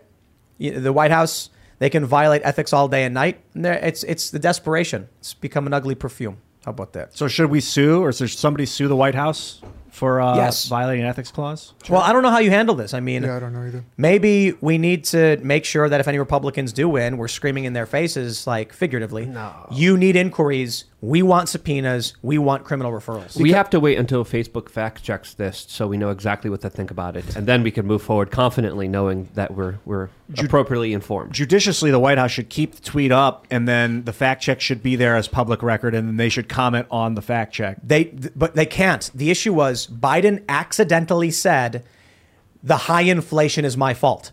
They said Social Security is going up because of Biden's leadership. But it was only going up. It was triggered by an automatic trigger due to high inflation. So he basically said that high inflation you're suffering from is because of me. Whoops. You need to delete that. So they were like, we got to get rid of that. They used the phrase through Biden's leadership. So you could define that in a couple of ways. One is like, through his hard work, this happened as a result of his hard work. Or you could say like, yeah, through 2022, we did all this. It wasn't like 2022 did it to us. We just did it through the process of him being leader. So in that sense, you could argue that, yes, Social Security did go up through the period of his leadership, but I think that they were insinuating that they just brought up so much more attention to this bull crap. They just literally, I would not have Barbara Streisand did this to such a high level that we're still talking about how they inflated the economy to the point that they're giving out record Social Security checks. I mean, this is beautiful. It's awesome. And again, this is mainly because of, the change at Twitter. I don't think this would happen if Elon Musk wasn't at Twitter. No, they won't stop the community. There would be check, I would think. Exactly, agreed. Yeah. And then someone would tweet out the White House is lying about the Social Security thing, and it's only happening because of inflation. And then it would be locked. It would get a red exclamation point, and it would say election interference, fake news. That's what they just did that to Jesse Kelly. I'm pretty sure they locked one of his tweets. He said something like, "If you can't count the votes in a day, there's cheating or whatever." That's right. Well, dude, people are allowed to have opinions. And if someone's like, I don't like it that we have a month of voting, Sorry, we're going to lock your account because of that. Yep. That's clearly bunk. But I got to tell you, Elon Musk has gotten rid of the ethics, accountability, and transparency, curation and moderation. So what I will say, going into this weekend is going to be very interesting because there's nobody at Twitter. The offices are all closed and everyone's locked out until Monday. The only people who are still there are critical infrastructure. Does that include content moderation? There's pros and cons. That means you can be algorithmically locked out of your account and there's nobody there to fix it. It could also mean that there's nobody there to lock you out of your account right before the midterm elections. It's a free-for-all. Yeah, so we might... This is kind of like... it's like 2016. It's like the powers, the meme magic was suppressed and locked away by dark forces. And then Elon Musk, he comes into this tomb with carrying a torch and he sees this large green frog-shaped rock, and then he strikes it with a hammer and then it cracks and then green meme magic bursts. We may actually see a glimpse of the power of the meme magic from 2016 with all of these people being removed from Twitter. It's going to be like it was, where people are posting jokes constantly, the memes go viral, everyone's laughing, having a good time, and then MAGA Republicans get memed into office. Yeah. Maybe. It's the midterm. If Elon Musk pulls this off, 2023 is going to be crazy. 2024 is going to get even crazier. Oh, yeah. The memes! The great meme war 3 is upon us. I'm just here for the memes. I don't It's care gonna be who great. wins. I don't care who's in office. As long as we just have the memes, we can have a free society. I got an idea for Seamus, for Freedom Tunes. It's a guy pulling up like an old computer laptop and like blowing the dust off of it and wiping it away and opening it up. And there's a big folder that says memes. And then he double clicks it and he's like, we're back. You can dust them off, bring them out, bring out all the old memes. Did you guys ever see the Donald Trump Keck meme magic mini documentary? Yes, actually. Where I think I may have. Yeah, just talking about how like the ancient god Kek was a frog, and then yes, I've Kek seen was this. World of Warcraft. Right, Dude, that's right, so right, right. crazy. Yeah, it's great. I vaguely think I remember this stuff. See, we see this is the crazy thing. There was a brief moment where we started to understand the power of memes. And I don't mean literal magic, I mean community organizing. Mm-hmm. But then this video came out talking about how people meming this stuff was actually having an impact on politics. They destroyed it. And now we're going back to this curated top-down world that sucks. Yeah. Like when there were 3 TV channels. You can't stop the meme though. That's why I came in blazing about graphene when I started on the show, and I wanted to set a meme standard. I'm the meme guy. I'm the graphene guy. Now when you think of graphene, you think of me. That was my intention. I memed it into existence. Maybe I'm being a little I think bodacious. of this. Sorry. No, go. When people say things like, Twitter's not real life, I think it's a misunderstanding of the dynamic that the internet has with relation to politics and things like that. Like actually, the things that happen on platforms like Twitter can ultimately influence. They do influence elections, and otherwise the left would not be trying so hard to maintain control over Twitter if that wasn't the case, right? And I mean, you're seeing this in the mainstream. People are saying that, what potential changes Musk could bring to the platform are a threat to the outcome of them. Ben Collins actually was the one that said this, that it could threaten the midterm elections. But if Twitter, a change in management has the power to threaten elections, then that means that Twitter already has the control over this and somehow control over the discourse in a way that's consequential. So I think the meme magic is really just getting at this relationship between the internet and reality, which I think it's established at this point. I would just say it's not even just the left. It's really the Department of Homeland Security, the DOJ, and the FBI. No, I agree. I mean, that are truly calling the shots here and saying this idea is banned. Sure, this but meme's banned. But I think the left. It's a category that we use to define something, but ultimately, like the left is a counter-establishment, countervailing force has collapsed because all of its views align with the views of the federal government. And I mean, to your point about this, I think in the last 2 years or so, Twitter removed accounts for what it said was, quote, undermining faith in the NATO alliance. In NATO? Yeah. It's on Twitter's official Wow. page. It says undermining faith in the NATO alliance. Well, a lot of the Atlantic Council also plays a lot of fact-checking roles and curation roles. They censored a lot of people critical of the U.S. military-industrial complex many times. Many organizations, many individuals, many reporters coming out, and it's the same as we saw on the corporate media. There's no anti-war voices there, and they're building a world where there's going to be no anti-war voices anywhere. Right. So yes, and conveniently, it just happens to be the case that the left's views and tendencies align with the establishment's views. So Yep. But it's even further with the DHS coming to them and be like, we're going to do this now. Yeah. We're going to go to Super Chats. If you haven't already, would you kindly smash that like button, subscribe to this channel, share the show with your friends, become a member at timcast.com, but also head over to losingmymind.com and check out the new song, Genocide, that we put together for you guys. I want, again, to say thank you to everybody. We had a little celebration at the beginning of the show, which you probably saw, because we hit #1 on iTunes, displacing Taylor Swift, who currently has the #1 song on the Billboard Hot 100. I don't think we're going to hit #1, definitely not. But I think we may actually chart on the Hot 100. We'll see. With your support, if you guys buy the song wherever you can, you can watch the YouTube video, the link in the description below, or go to losingmymind.com, or just buy it on iTunes. It would really help. And we're going to be doing a big push all next week to get this song going. I appreciate the people who referred to it as a red pill music video, because it mocks the media and has other points in it. So appreciate that. Let's read some Super Chats. Koba Corey says, hot take, all speech is free speech. Anyone who starts to police it starts to determine what's acceptable in their own morals. Only police criminal activity, including obvious violent threats. Here. Yep. Grofty says, stay calm and tweet about it. That's a line from the music video. It's one of the graphics. Very, very cool. All right, we'll grab some more. Andrew Ho says, how? Please have Dr. Shiva on your show, as he was the one through his lawsuit found the backdoor censoring portal that The Intercept wrote about. Then you will learn the whole story. That would be great, actually. I'd be very interested in that. Yeah. I think. We had it mentioned the other day. The other day, people were talking about his name exactly as well. Right. Yeah. You know, Genocide is one of 2 alternative rock songs in the top 100. Only 2 alternative rock songs. In the Hot 100? In the iTunes 100. Oh, top really? 100, What's the other one? It's number 80-something. It's called Bones by Imagine Dragons. And that's kind of an old song. Alternative rock. Oh, is wow. back. So we're like bringing alternative butt rock back. Hell that they yeah. called it. Butt rock? Well, That's what it's been called. that was them trying to insult Only Ever Wanted. But it's funny because, like, bro, you insulted it, but it's like almost 2 million views, and it hit Billboard like #2 in sales.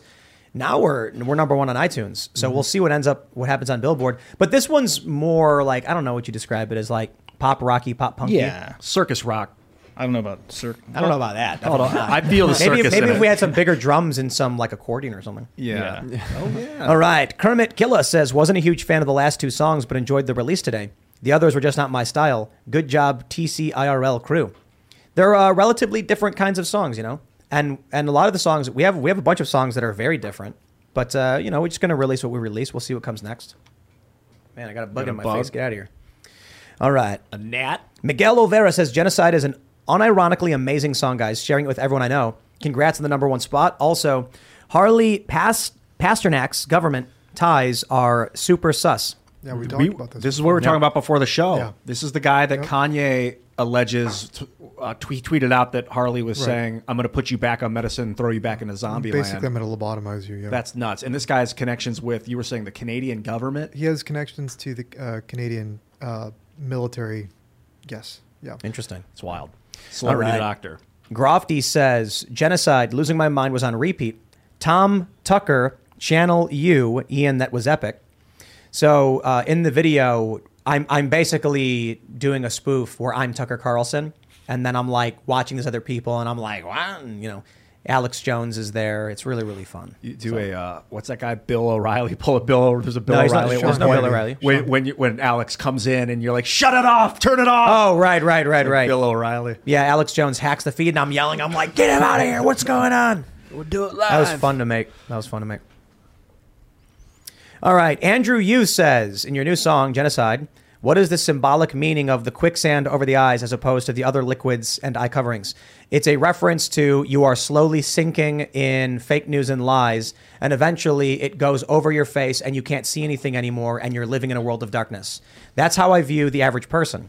They've lived in a world for 7 years of Russiagate. They believe this is reality. They are well over their heads in the quicksand of fake news. How do you get someone out of that? It's very difficult. Someone who is passively absorbing information, they're easier to pull out. They're kind of just sitting there stuck a little bit. But someone who's sunk all the way down, encourage them to keep calm, throw them a stick, and then let them lay there. But my big part is stay calm. If you struggle, you sink faster. That's right. All right. Christian Jamagochian says, NPR published audio recording of an abortion procedure. Made me sick to listen to. The derangement never ceases to amaze me. Thoughts? I am really glad they did because, wow. Yeah, it's horrific. That, it was like... The voiceovers might be the worst thing about it. Yeah. Because she's basically likening it to like childbirth, essentially. When you hear stories from the pro-choice crowd about abortions, they make it seem like it's no big deal. Yeah. You go in and you don't even realize and you're done. This video made it very obvious that it was a taxing and disturbing procedure where you hear like a vacuum turn on and the woman's groaning. The woman is groaning the whole time in agony, and they're like, "You can do this. Come on, you can do it." And she's like, "Oh!" And it's just like. It's so. Like, you know what? They're turning people pro-life hearing that. Like, okay, no more of this. This is scary. Absolutely. I mean, it's like seeing like genitals that are constructed out of people's forearms. Yeah, that's also disgusting. Show someone that. Show someone a picture of that. And the thing that comes to mind is death cult. It's a little term. Yeah. Familiar with it? Mark Sauce says, "Hey Luke, can you make a shirt with a hammer thrower turtle from Mario?" With David as the turtle and Paul as Mario. My goodness. I have some very spicy shirts, but that would be a little bit too spicy for everyone. But again, still at the end of the day, someone got hurt here. It's not good to celebrate that. So, no. Derek Verbrugge says, Breitbart falsely accused a libertarian journalist of assaulting Republican candidate Don Bolduc. Do you have any comments on the story? I did comment on the story earlier today. And so far, I've seen... dozens of people send me a 10-second video of Don Bolduc running out towards an empty lot. There's like a crowd of people to his right. And then two guys run up to his left, and he starts pointing at one of them, and then the cops run in. If you think that's enough video for me to do a report or make a determination, then you are incorrect. Because just like with the Covington kids, when everyone started sharing this minute or 2 minute long video of a kid standing in front of a Native American, and everyone's like, look at the horrible thing he did. I was like, bro, I have no idea what's happening here. Now everyone's saying, look, here's a video where a guy doesn't do something. And I'm like, and? I'm sorry, dude. If the guy was falsely accused, I have no idea. I wasn't there and I have no evidence. Yeah, the guy's speaking out publicly and is saying he did not assault him and that the exact opposite of that happened and that he's going to be pressing charges and a slander lawsuit against, what's his name? Don. The press. I think he's going for the press or whatever. But Don also specifically, he's saying as well. So here's the issue I have. I can't look at a 10-second video and then tell you, wow, look at that bad thing that happened. I will never do that. So what's the possibilities? I don't know. The report that I saw said that someone swung at him as he was going to the debate, before the debate. I see a video of a guy clearly leaving something, and then I see him point a guy out. Is it possible that something happened prior and he went, hey, officers, that's the guy I told you about? So, look, I'm sorry if this dude's being falsely accused. I have no idea. I'm not going to accuse anybody of doing anything. That's all I can really say. But I will tell you what's really annoying is when a bunch of activists spam me saying it's a fact, but I'm not going to give you any proof. The absence of proof is proof we're right. I can't do anything with that. So, guys, I get it, man. I'm not a fan of people lying and making fake news, but there's nothing I can do. So, all right. Andy Deb says, congrats topping Swift. I bought my copy on iTunes today. Great song, even better video. Thank you, very do appreciate it. All right. Let's try and I do want to talk about things other than the song. People really like it. Rose says, cheers, you guys. Love the song. Best part was watching Maddow say things she would never say on the air. The truth. Prost. Seeing her smile. Yeah, we were trying to figure out for the third verse, which is the media explicitly admitting that they're a machine meant to manipulate you, lie to you, and control your mind. Trying to figure out who should be the one to do it. Micah Brzezinski, I thought would be funny because she had that famous line where she said it. But then I was like, I think Taylor Lorenz is the right person to sing that line. Yeah. Because she's more contemporary for people in our age group, especially with the libs of TikTok stuff. I really like seeing Chris Cuomo smile, even though it was just You just our age group. What do you mean by that?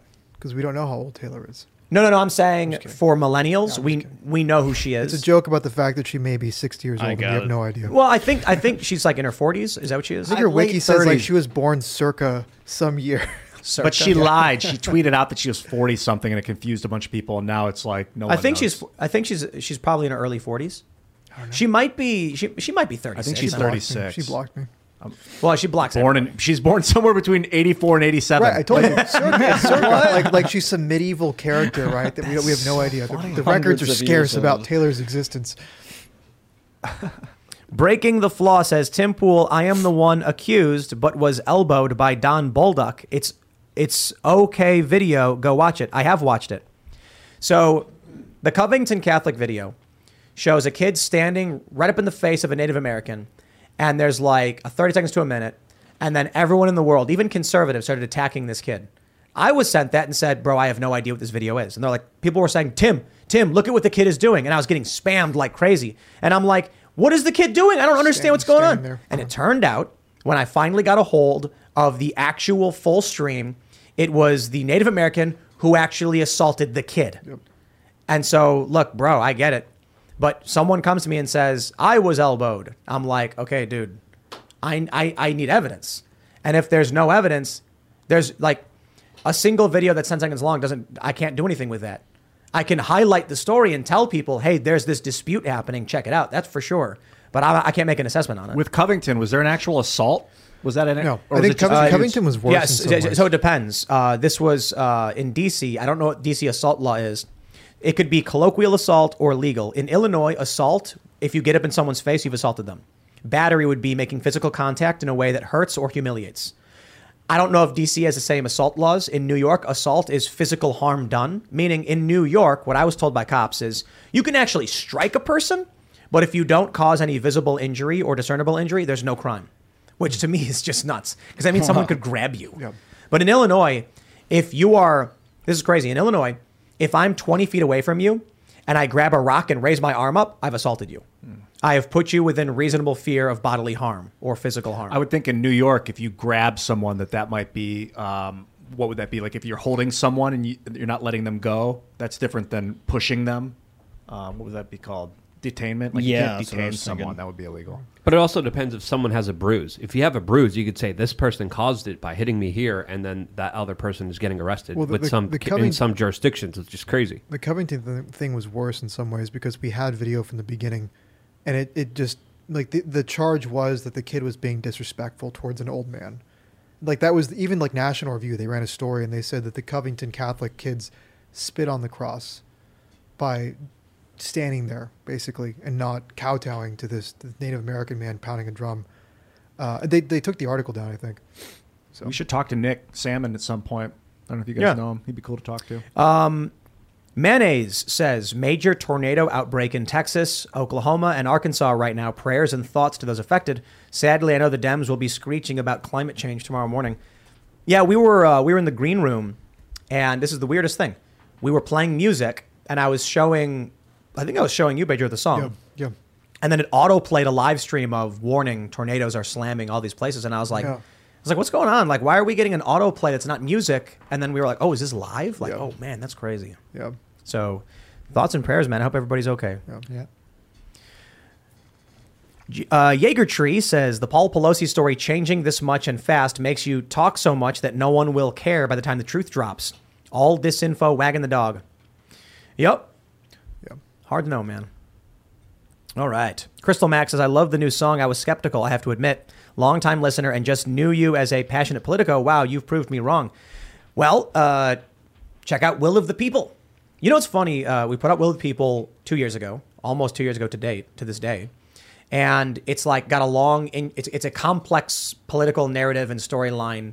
Then we did Only Ever Wanted, which is kind of like the minimal thought process of a song. Like there's nothing really expansive about it. It's just a typical old song about like regret, and that's it. Not complicated. And then we put out this one, which is a bit more complicated, but much, much simpler and overtly political. So we'll see which one does the best. Didn't you write this one like 20 years ago or something? The like the melody and the like the rock of it, like the guitar part, I think. And then Carter added a bunch to it. We changed, we adapted the lyrics. Simply put, there's been an establishment elite machine for a long time. And so writing music, complaining about it for a long time is just like, it's a thing. It's evergreen. I mean? Right, yeah, it's like evergreen. But certain parts of it, when we started working on it, we were like, hey, let's modernize and So people are like, it sounds like Green Day. It's like, yeah, well, I wrote the guitar like a long time ago.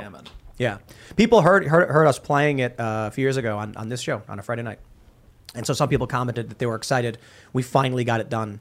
But it's crazy how, something that was written so long ago, again, we did update some of it, but how like it fits so well with the video that we did in terms of criticizing the media and all that stuff. All right. Tim Pauls, interesting name, says, "Hey, Tim, I love the video for Losing My Mind, Something Weird. I released a video on October 13th with the exact same concept. Thought it was interesting. We were thinking of the same idea. It's on my channel. It Must Be True by Tim Pauls. I kind of can't believe that's real because your name sounds too much like mine. Yeah. So if you made a video that's similar, it's crazy sometimes, right?" Denise Ann says, "We do not live in a democracy." You are correct. Yes. We don't. Correct. What do we got? Track Media Only says, "Remember, when the left blames someone for something, they are really telling you what they want to do." I agree. When when Elon started taking over, we saw these leftists say, he's going to ban us now. And it's because that's what they would do if they were given the power. They'd ban you. Mm-hmm. Yeah. Johnny Atchinson says, "Saw Jordan Peterson live last night. Best line of the night was, quote, manipulation doesn't benefit you in the long run. Deception turns reality into a force to be used against you. Dems will never learn." Well, I mean, you can manipulate something without deceiving. Jordan, where are you at? Yeah, that's true. Malinformation was one of the things they're talking about. Real facts that are presented in a false context to trick people. Yeah. So, I think power is the deciding factor. I mean, Musk it had to be someone like Musk who has power, but in his case, it's money that came in and could buy Twitter. So I disagree with guys like Peterson that basically inevitably this whole project collapses. I think you need people like Musk. You need elites, in other words, and power that can ultimately change the tide. I don't think that in the market of ideas things can just naturally win. I think you need a decisive factor, whether that's someone like Trump or someone like Musk. This is interesting. Nate Slocum says, DePape is being held as illegally staying in the U.S. from Canada, will be deported and will never find the truth. Or Maybe. Suicide. He might commit suicide. I'm just kidding. I don't know about that one. No. But I think they'll... Those Canadians, man. We got to close the border. It's dangerous. Legamuth again says, "If we all get out and vote, we can initiate a process to accomplish in this country what Elon has accomplished in Twitter. Let us all get out and vote red, not rest on our laurels in overconfidence and not surrender to the black pill of possible fraud or suppression." Completely agreed. Yeah. Y'all must get your friends, go out and vote. Tuesday, it's coming up. We're going to be having a long show probably that day. We're going to have wings and pizza and drinks and whatever. We have a rotating crew, and we're going to be talking about all this, just having a good time hanging out. But this is it, man. All right. Chris Wood says, "Congratulations, Tim, on this Red Pill song that hit #1. LOL. It would take a fellow homeschooler to bring this to the mainstream." Well, it's all you guys who made it possible. Look, I can sing. I can write a song. Carter can engineer it. Ian can do backups and then, be the reporter in our video and all that stuff. If nobody watches it, it's nothing. So it really is you guys sharing it, you guys watching it, you guys buying it. When you buy it and push it to the top of the charts, then all of a sudden all these other people start seeing it. They're like, what's this song? Why is like a pop punky kind of song now a #1? There you go. And people are going to hear it and they're going to be like, what's this all about? There was a really great super chat that I really want to find. Man, it was just too good. Let me see if I can find it. I remember it was someone complaining in a funny way. Here we go. Got it. There is Aaron Berry. "Tim, I am appalled by your new fake news music video. When you showed a news bar saying fiery but mostly peaceful drone strikes, you clearly showed a manned McDonnell Douglas F-15, not an unmanned drone." Congrats, man. Great video song. Great video, great song. You are correct. We actually talked about this in the production. I said maybe we should have it say airstrike. And then we ultimately, in the edit, when it got to near the final version, it still said drone strike. And I was like, no, it should say drone strike because drone strike is a political concept we're familiar with. And the video is just the video. So I know we did show an F-15, but the idea was to make a commentary on drone strikes, not a commentary on the video we were playing. Good catch, though. Yeah, very good catch. And calling out a manned McDonnell Douglas F-15. There we go. Group B says Reddit has a premium service with r/lounge and nobody bats an eye. Elon rolls out Twitter Blue with check marks and everyone loses their minds. I'm glad that AOC went nuts over it. We need the debate. It's better than her just being silent and trying to pass some legislation to screw the guy over. Someone just did a GoFundMe for AOC so she could afford the blue check mark. It's going viral on Twitter. I tweeted it. A GoFundMe for $8. I look, Elon, he doesn't get it. Communists don't want to pay for things. It's simple math. Communist, I want free stuff. Twitter should be free. Elon says, but we have to pay to make it work. And they go, no, we don't have to pay for it. So, okay, dude, go to Mastodon or whatever. They like to spend your money, but not their own. Right. All right. Just because I like it says, I'm always 15 to 20 minutes late to the stream, so I play it at 1.5 speed until it catches up to live. Tonight, I thought everyone was drunk talking so slow from the Louis XIII. Possible. Well, there you go. I haven't had alcohol in the last time we opened the bottle and then a very long time. Yeah, I think I had a third of an ounce. So it's hitting me. Yeah. Yeah. You're still sipping on yours. I think you had. Luke stopped. You had a fuller glass. Than Yeah, he most did. of us. I'm like nursing it very slowly. Last time I had it was when Lauren Southern poured a little into a paper cup and then put some honey in it. It's illegal in Poland to waste alcohol.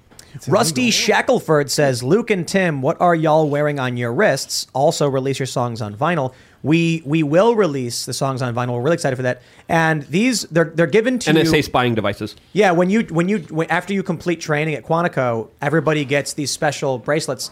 They're health monitoring devices and communications devices, but they can also be activated to. It releases a sedative, so if you begin saying the wrong thing, you just collapse. They're just special op devices that if we mention certain topics or certain individuals here. Wait! Don't say it. It'll activate the device. They're actually Whoops. It's called Whoop. It's WHOOP. It's a fitness tracker. That's it.